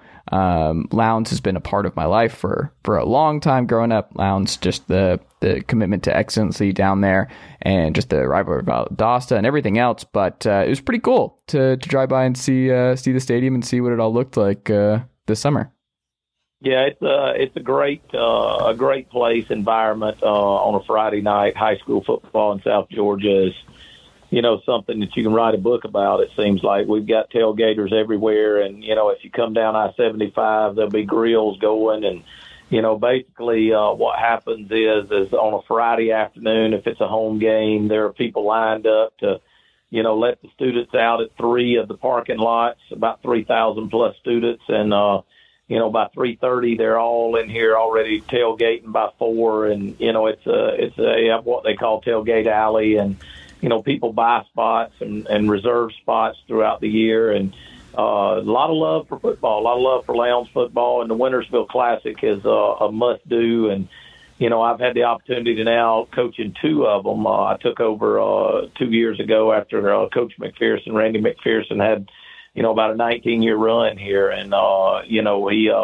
left it in great shape, and we came in, and I've been fortunate enough the last 2 years to win the Wintersville Classic. So we've been on the upside, and I think we've got a 5 straight year run of winning that. But that's one of the greatest rivalries in high school football, and it's just a great deal here in Wintersville, and be a part of Titletown, and be a part of a lot of the traditions that go along, and just the great atmosphere of high school football.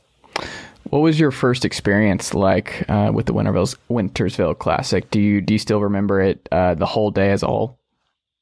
Well, the most memorable part of it, and the first Wintersville Classic was an ESPN deal that was done, during COVID, which was pretty rough. But we were on ESPN, and it was still a great night and a great atmosphere. But I didn't get the whole total thought process. But I will tell you this: on the way to the game is probably the last year we were at home. First year we played over in Valdosta and at Hyder Stadium, and on the way over, the streets are basically just shut down through Valdosta as the buses leave the school, and people are lined up beside the road, and you've got people waving, cheering, blowing horns, and it's probably a 15-minute ride, 10-15-minute ride, maybe 10 minutes with police escort across town, and people are just lined up and giving you an escort through, and it's just a great start to the night, and it's something that around here, when I not interviewed, but when I got the job and was voted in right before I was voted in by the Board of Education here, I went through a process with them on our plan over the next few years and winning a state title and, competing at a national level. And one of the older gentlemen in the back raised his hand and said, Coach, that sounds wonderful, but have you seen film about Asta yet? Because beating them is more important. And that's just kind of the way of life it is down here. And, it's 365 days. A lot of people don't understand that. I tell them all the time, this is the only job I've ever had. I was in Alabama 28 years, and, here in South Georgia, 365 days out of the year, I'm on the radio. We do a radio show, and we talk Lowndes football, we talk off season, we talk recruiting, we talk conditioning, we talk 7-on-7s, we talk. It's something every week, and it's just kind of the way you're brought up and kind of the way it is here in this community. But football's important, and as a football coach, it's great to be there and great to be here. We've got a lot of great things going on right now. We are in the process of building a 120-yard multi-purpose indoor practice facility, and which is going to be a state of the art. So next time you're down I-75, you might want to cruise in and check that one out too. It's going to be a really nice building, and then we're going to be redoing our field house after that. So we're building a cafeteria inside our field house for our players because we serve them breakfast every day. We feed our players every day that they come into the program, and this way we'll give them a better way to eat. Right now, we're kind of eating underneath the bleachers. It's not that cold generally most of the time, most of the year, but we are starting to get a few cold or rainy days, so it gives them an opportunity to be inside. And, we've got meeting rooms in that, and we're going to have a media room. So it's going to be incredible. But, a lot of big plans going on. And, like I said, just a really good place to be as a high school football coach. What's on the menu for breakfast, generally speaking? Well, I tell you the best thing since I got down here is the grit bowl or the breakfast cup where it's got grits and eggs and sausage and cheese, and it's all mixed up into one cup. And, that sounds awesome. That seems to be the favorite. We have a what is it on Fridays? It's the sticks that they eat. I don't know, toast stick, French toast sticks. They have that French toast stick Friday. They have a pancake day. So we kind of change it up on a regular basis. But as part of our strength conditioning program, we always do we do our weight workouts in the morning. And, once they get through, we're going to make sure that they got protein shakes, and we're going to make sure they got a great breakfast before they go off to school every day. I like that. How did that get started? It's part of the breakfast program here. It's been going on for years. Something Coach Randy McPherson started.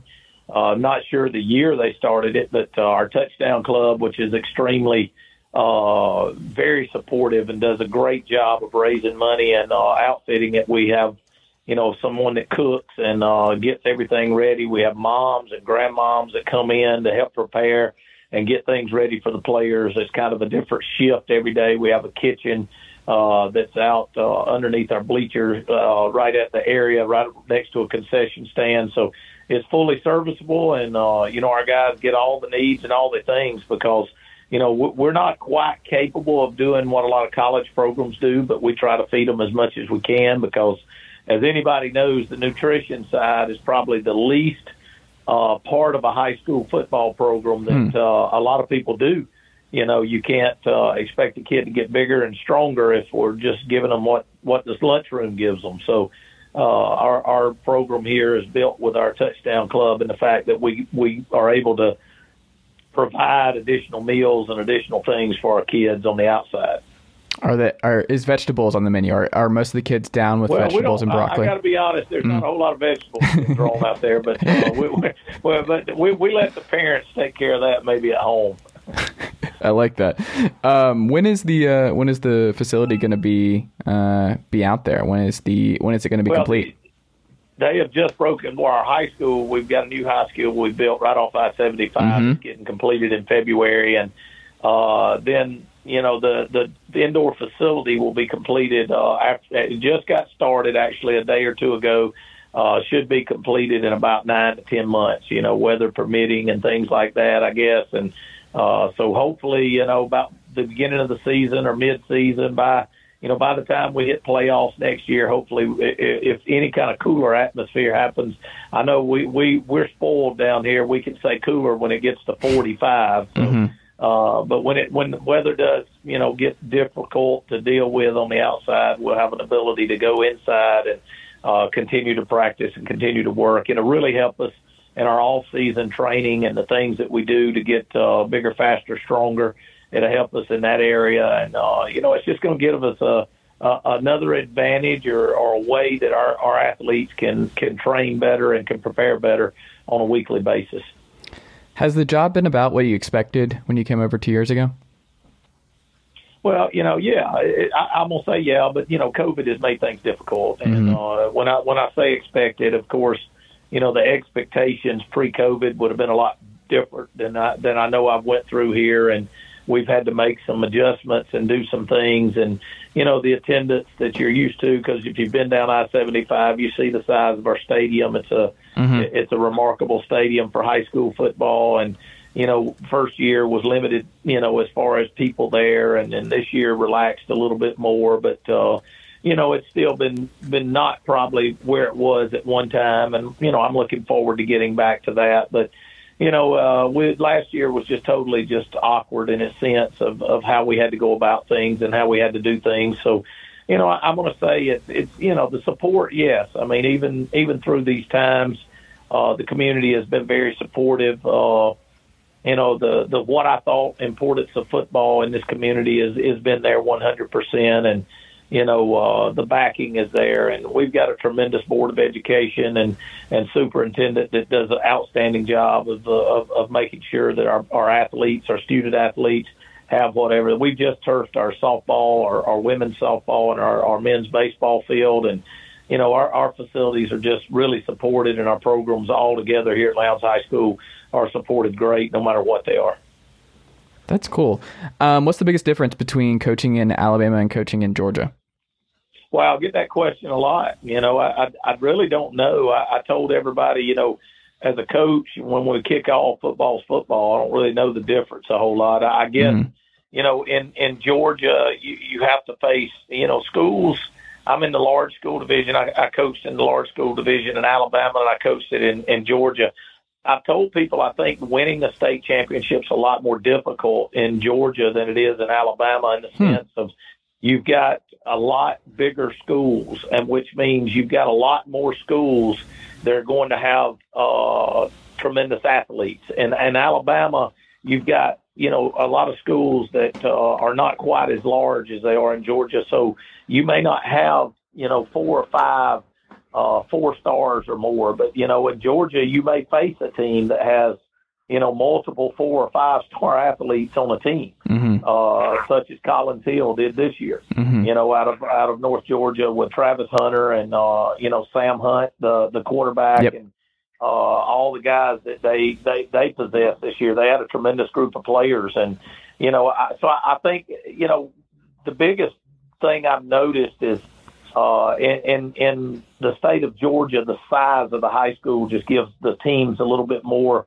I guess more bodies or better athletes, across the board in numbers. So, other than that, I think, South Georgia football as opposed to North Georgia football, the importance is more or less bigger in South Georgia. I think it's even bigger here in South Georgia than it is Alabama.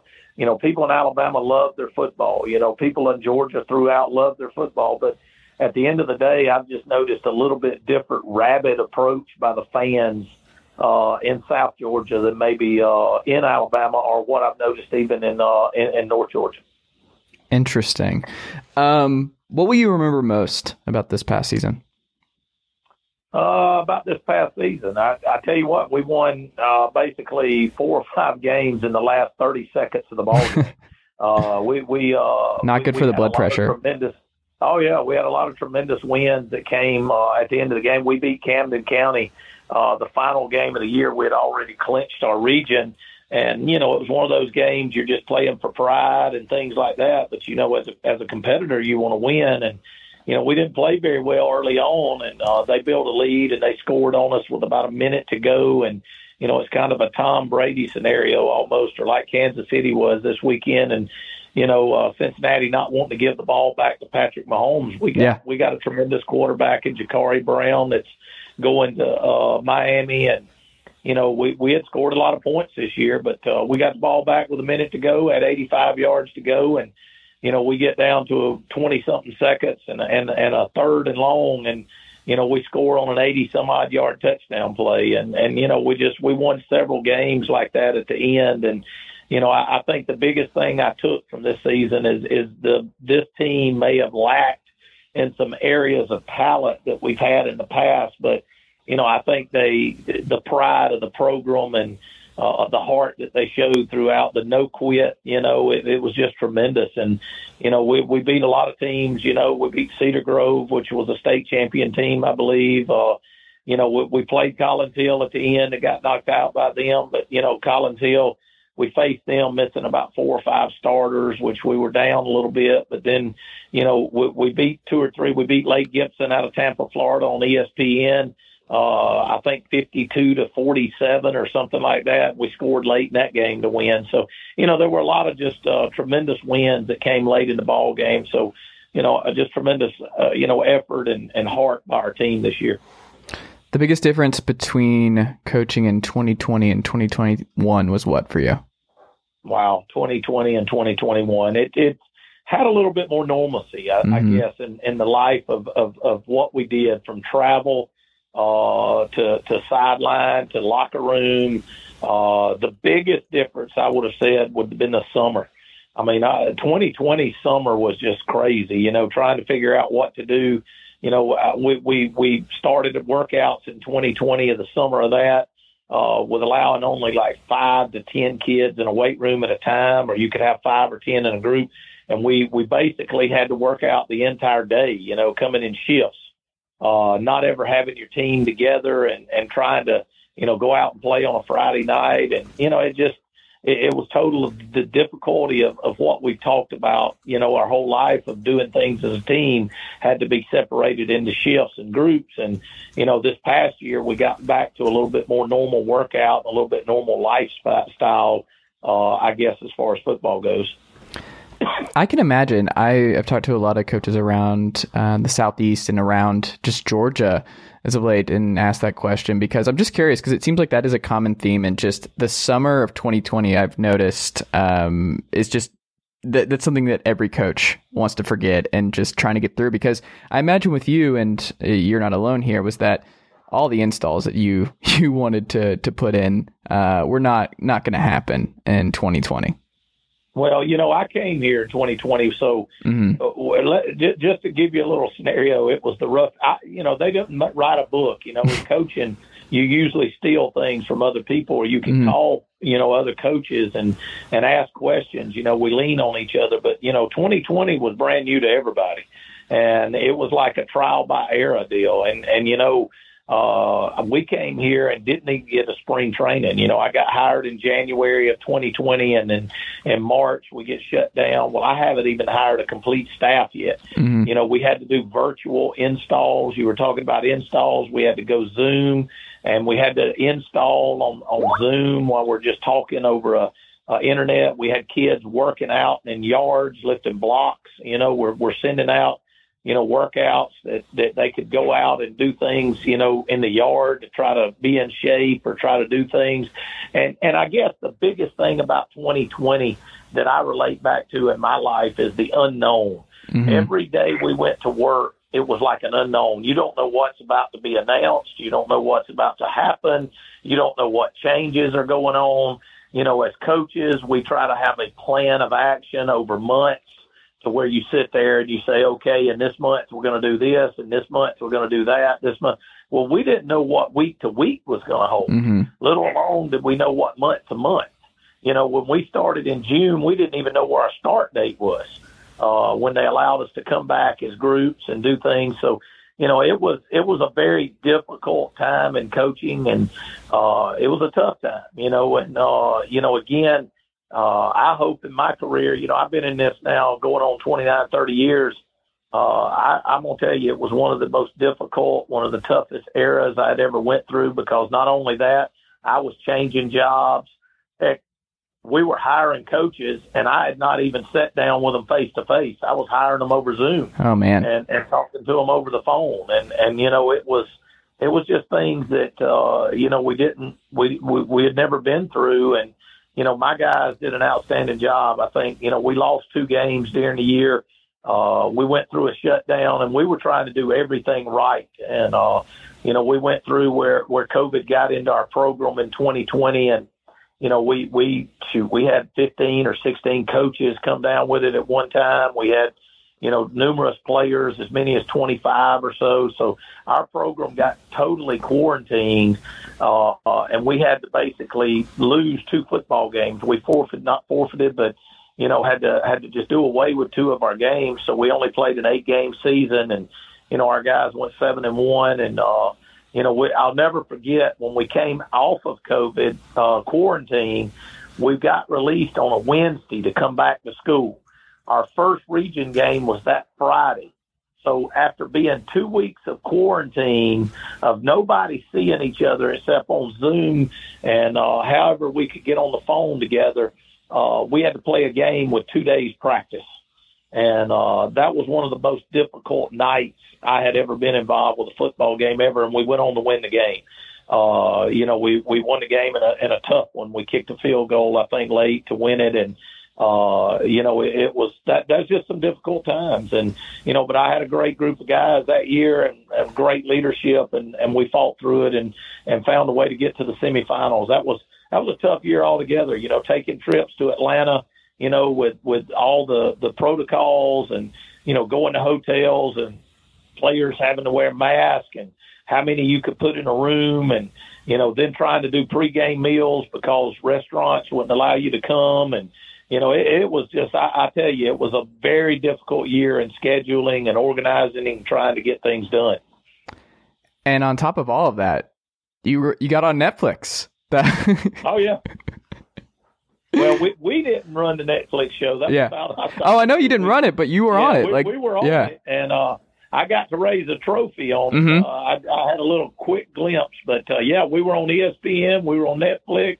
We made TV in a COVID year 3 or 4 times. So I don't know if that's good or bad, though. I think that's pretty good. All publicity is good publicity, right? However we can get it. Exactly. What were you most proud about for your team this year? This year, I was proud about the heart they showed. I was proud about the no quit in them.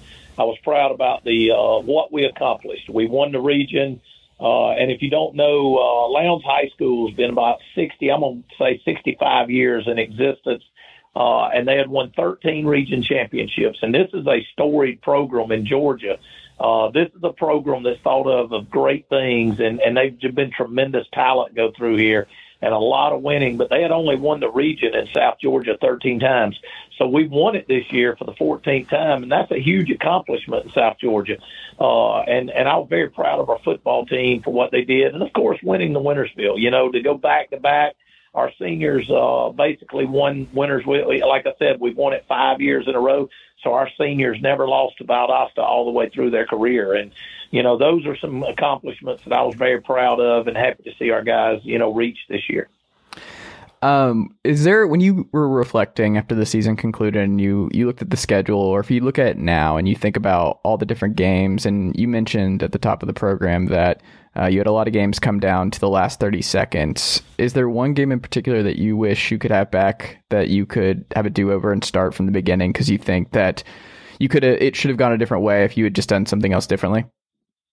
Well, of course, everybody might want to say Collins Hill in the semifinal, in the quarterfinals, but we were shorthanded there. If I had a wish there, I would say that we were fully healthy and had everybody there. But if you look at it in a coaching aspect, that I just felt like we would have been better if we could have started the game over and done a better job coaching, and our players doing a better job of executing early on would have been the Walton game and the Corky Kell, which would have been week 1 at the Georgia at the Mercedes-Benz Dome.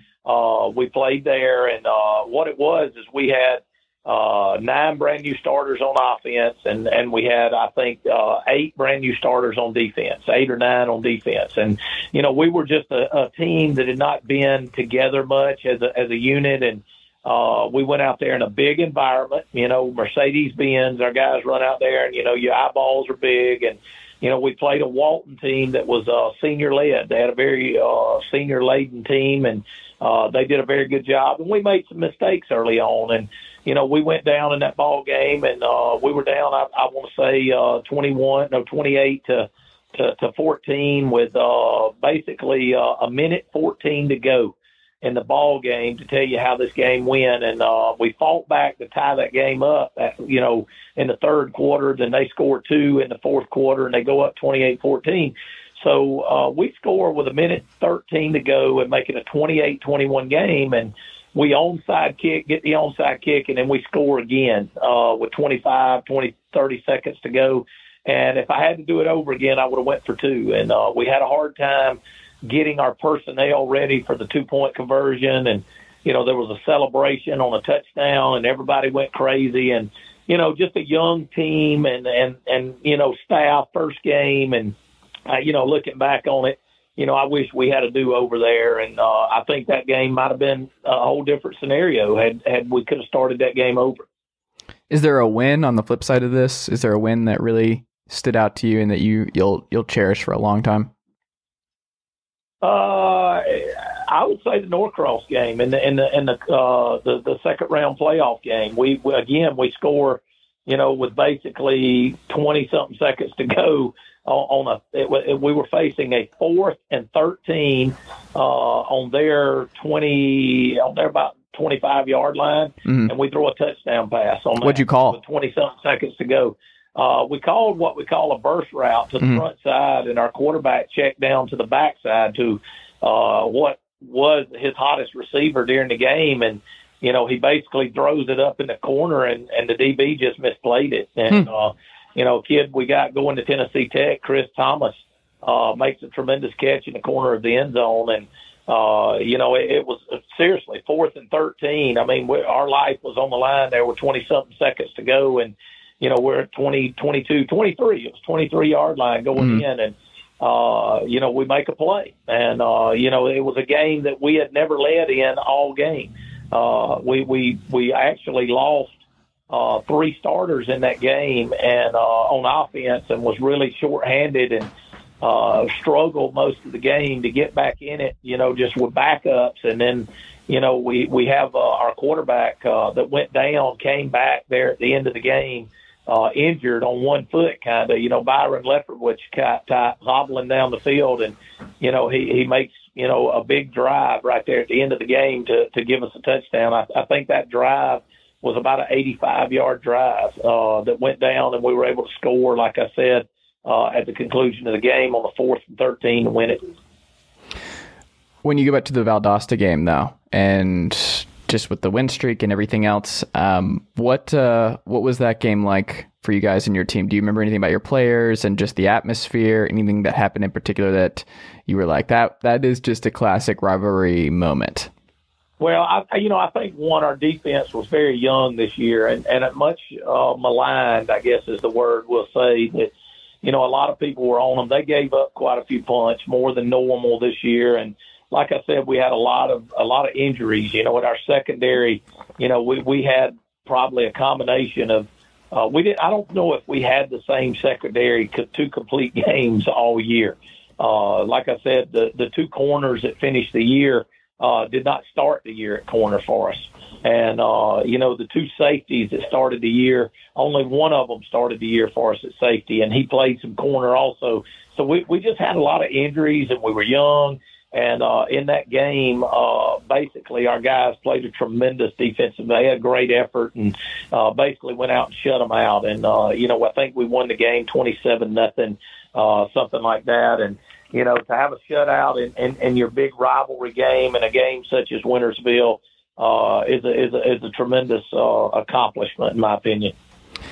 If we were to bring Jacurri Brown on this podcast, we brought him in, and I asked him what was the hardest part about A, playing for you, and B, playing quarterback for you. What do you think he would say? I would say playing. Well, that's a tough question. I would say playing quarterback for me, and not playing for me, but playing quarterback for me, because I have such. I'm more or less try to be a perfectionist in football. I'm not in life at all. My wife would tell you that. I don't have any kind of schedule of event at my home or away from football, but when I'm at football, everything's got to be perfect. And I think, that's why I'm successful. And I get that off other great guys. It's not just me, but I think basically what I'm trying to say is I would never let him be satisfied. I would never let him be complacent. And I think he realized that. And when you do realize that, I think that's when you get better. Because you continue to try to please me, or continue to try. But there was nothing he could do that was ever going to be perfect, because I always had you could have done this, or did you see this? And it's kind of like I'd never be satisfied. I won't let them be satisfied with anything they do, even though I'm excited and I'm thrilled for their accomplishments and I praise them. But at the end of the day, there's something always to coach, and there's something always to get better on. How has coaching changed over the last 30 years most since when you first got your first head coaching job? Wow, man, many ways and many different things. I mean, from video to how we deal with players to, it's just a totally different world. How it changed, first of all, we'll say with players, I think players, I will go this far. When I first got into coaching, I think it was still more or less to where I was, that when you walked in, it was more of there's the coach. It was a respect given thing. I think now there's more of mutual respect, of treatment of people. A coach in the old days could just do whatever, and you realize that I think now players want to see that you care about them. I think players want to know that you're there for them and you're willing to do the things that they do. I think there's just a different mindset now. But by the way, we're raising people and the way the times are. Technology, man, I went from the days of reel to reel to now you can get video from anywhere in the world. I went from the days of you got to drive somewhere to switch tape with somebody, that now you can just pull your phone up and watch video from wherever you're at. I think the social media days are the toughest things we have to deal with now with our players. Back in the days, you didn't have to talk about things like social media. Now we've got to make sure that they're doing the right things on social media, because we talk to them every day. Those things like telephones and all the stuff that they're on, you can make one bad thing or one bad move or one bad video or make one wrong word said, and your whole life can change. And, I don't think we understand that sometimes when we do things on these phones and in the world of social media. So we spend a lot of time trying to talk to them about that, and two, just how to treat people, the equality of everybody, and, what you need to do as a person. And I think also, how to deal with females, we do that in our program, how you treat females, the things that, how you treat other people. I think there's more today of talking about real life man, how to be a man, or how to be a great citizen, or how to be a person, than there was when I went through. I think football was football when I went through, and when I first got into it, it was more of just go to practice and go in and get dressed and go home. And now there's more into it about life and about what we're trying to do in the world to create a better place. Do you have any, now that we're in the new year and the holiday season is behind us, but what is your holiday like at the DuBose household? What do you do? What's your Christmas traditions? Any New Year's traditions? Well, if it's football, what's the football schedule for the day? Okay. We're gonna watch football. As far as Christmas goes, I'll be honest with you. I'm like a little kid. That's my favorite time of the year. My players will tell you in the playoffs, when we were in the playoffs, Thanksgiving, matter of fact, when we reported every morning we were out of school, and when we went into practice and meet in the mornings in our field house, I had Christmas music playing, and I just love that time of year, and I love just the lights and the giving and the receiving and everything about it. And, I like to see people happy and opening presents. And, I like to get together with family and, we just relax and watch football. Usually, we're playing up till December, deep into November and into December. I don't think I told somebody the other day, I can't remember when I did not practice on a Thanksgiving. I've always, Thanksgiving to me is waking up on Thanksgiving morning and going to spend it with my football team and then coming home to spend it with my family. So I have two families, and I always like to say I like to see both of them on Thanksgiving Day. So, it's a great time of the year, and then, trying to get into December to play. But, watching football games and enjoying family and, just enjoying the time of the year. It's a great time, but rest is probably the biggest thing we do. Can you turn your football brain off when you're watching like Chiefs Bengals on Sunday? Are you able to just enjoy? Okay. No, I do enjoy watching it, but I'm always looking at what they're doing. I always look at, what they're thinking. And, I know we all second guess, but, I was cringing over the not scoring. I understand why they didn't. The 4th and 1 call. There. Yeah, and trying to run. The 4th and 1 call got me. I still don't. The first time on the penalty, I thought, okay, he's got life. And then when they threw it again, I'm like, oh, my God. Or didn't kick the field goal. Yeah. I'm like, what are we doing? So, I guess I do like many. And I don't never judge a coach because I know I got to make decisions. And let me tell you, until, just talking to fans, until you're sitting with the gun to your head, and I hate to say that, but until you got to make a call in a split second, it's tough to do. But, the one thing that I learned a long time ago is go with gut. You go with your first thought. And if that was his first thought to go for it and throw it, then that's what you got to do. And that's the one thing you don't want to second guess yourself. And, my thing I've always done is the first thing that comes to mind, you got to go with it. And I said earlier, my first thing that came to mind in that Walton game was go for 2, and I didn't do it. And we ended up losing the game in overtime. And, I still feel today if we'd have went for 2 in that game, we win the game right there. Interesting. Do you have a favorite getaway spot? Do you have a favorite vacation spot? Or do you have a way of just giving some time to yourself to clear your head? Do you have any type of routine that you do to get away from football, at least briefly? Well, I don't do a whole lot. I'll be honest with you. I work a lot. And no golfing, no fishing. I get away. Yeah, my wife has basically formed it into, we just got back after Christmas. We go to the beach. Okay. It's not crowded. And we spend about 4 or 5 days at the beach and enjoy just watching the waves. I'm not a beach guy. I don't like getting in the beach because I hear about sharks all the time. I get worried about that. But and I'm more of a pool guy than I'm a beach guy. I don't like the sand. So I just, I guess just hanging out, on the balcony and just relaxing and hearing the waves. I enjoy that. And listening to my country music. I enjoy that. And who do you like? Probably playing golf. If I've got any kind of thing that I do, I don't hunt. I can't really understand why somebody sits in the cold and waits for an animal to come out. So I'm not that guy.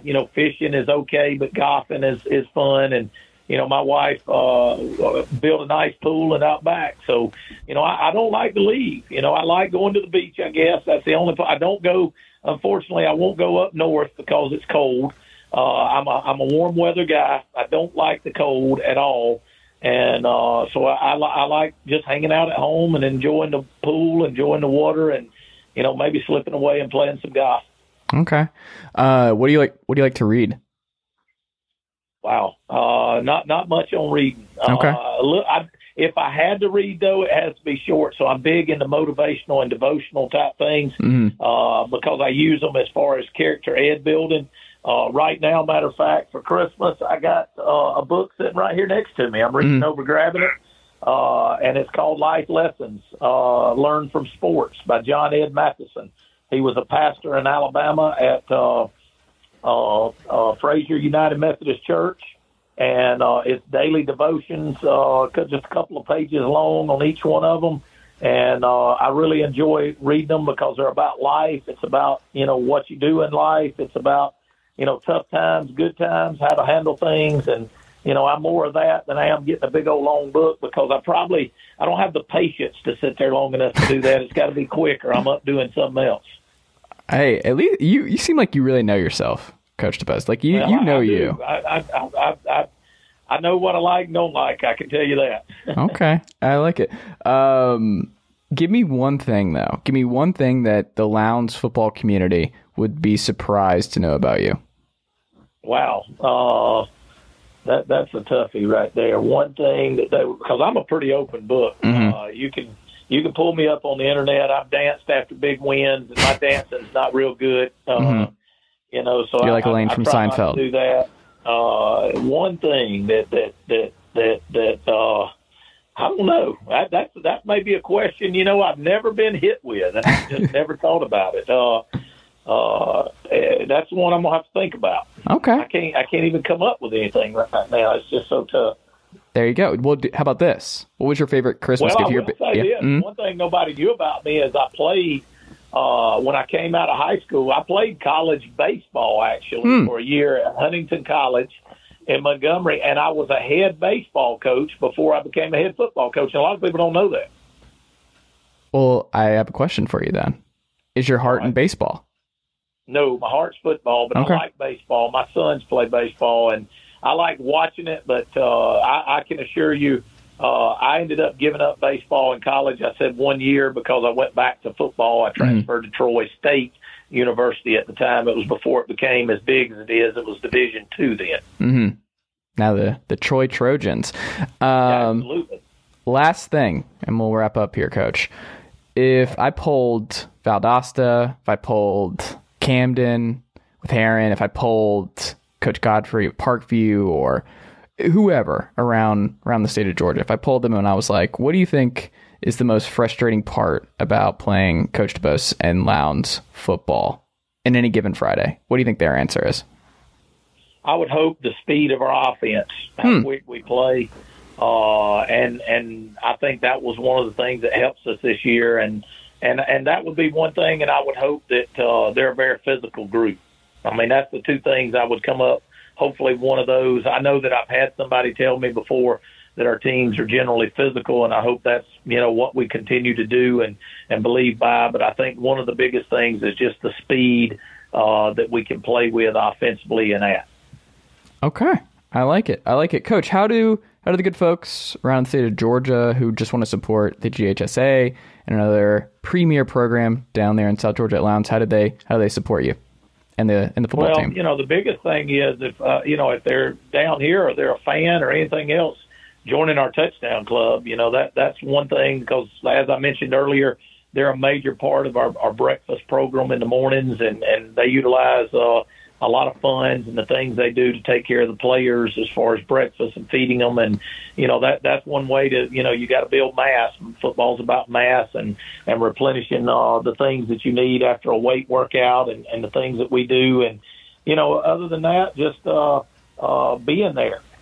Being there all the time. You can go to Facebook, to the Viking Touchdown Club. We're on Facebook. You can keep up with the activities and just being a part of the games. We have a lot of, Randall Godfrey used to play here. He played with the Dallas Cowboys, Georgia Bulldogs. He played with the Chargers. He's big time player. He lives and his children go to North Gwinnett. Played with the Tennessee Titans also, but every time we're up in Atlanta, Randall's at a game, and I tell everybody that once you're a Viking, always a Viking, and we love the support, no matter if you can be all of them or some of them. There you go. That's how we'll end it. I like that. Coach, thank you so much for giving so much of your time this evening. I greatly appreciate it. We'll have to check back in again soon. Absolutely, man, and I appreciate you giving us the opportunity and what you're doing, and what you do for these players and everything else. And just I'm very appreciative for being on here tonight. Thank you so much. Absolutely, absolutely. Good luck with this off season, and we'll reconvene before the fall football season gets started, which will be here before you know it. Sounds great. Go Vikings. All right, that'll do it for today's episode of the Chase Thomas Podcast. Thank you to John Tayler, Clay Stephenson, and Jamey DuBose for coming on today's show. Greatly appreciate it and enjoyed our conversations. If you enjoyed today's episode of the podcast, make sure to leave us a 5-star rating and a review on Apple Podcasts and Spotify or wherever you get your podcasts. Make sure to go check out ChaseThomasPodcast.com if you have not already done so. sportsrenaissanceman.substack.com for the newsletter. Type in your email there, and you'll get access to all of these episodes, all my writing in your email box when new stuff goes live. So go do that if you have not already done so. Follow me on Twitter at Chase_Thomas. Like the Facebook page at facebook.com/Chase Thomas Writer. I think that is it. Tell your friends if you like the pod, if you like listening to these episodes. This very podcast, part of the Blue Wire Pod Network. Make sure to tell family, friends, coworkers, Chase Thomas Podcast. Hope that you enjoy it and continue to keep tuning in. Greatly appreciate it, guys. New episode tomorrow, per usual. I will talk to you guys then. Uncle Derek, how'd I do?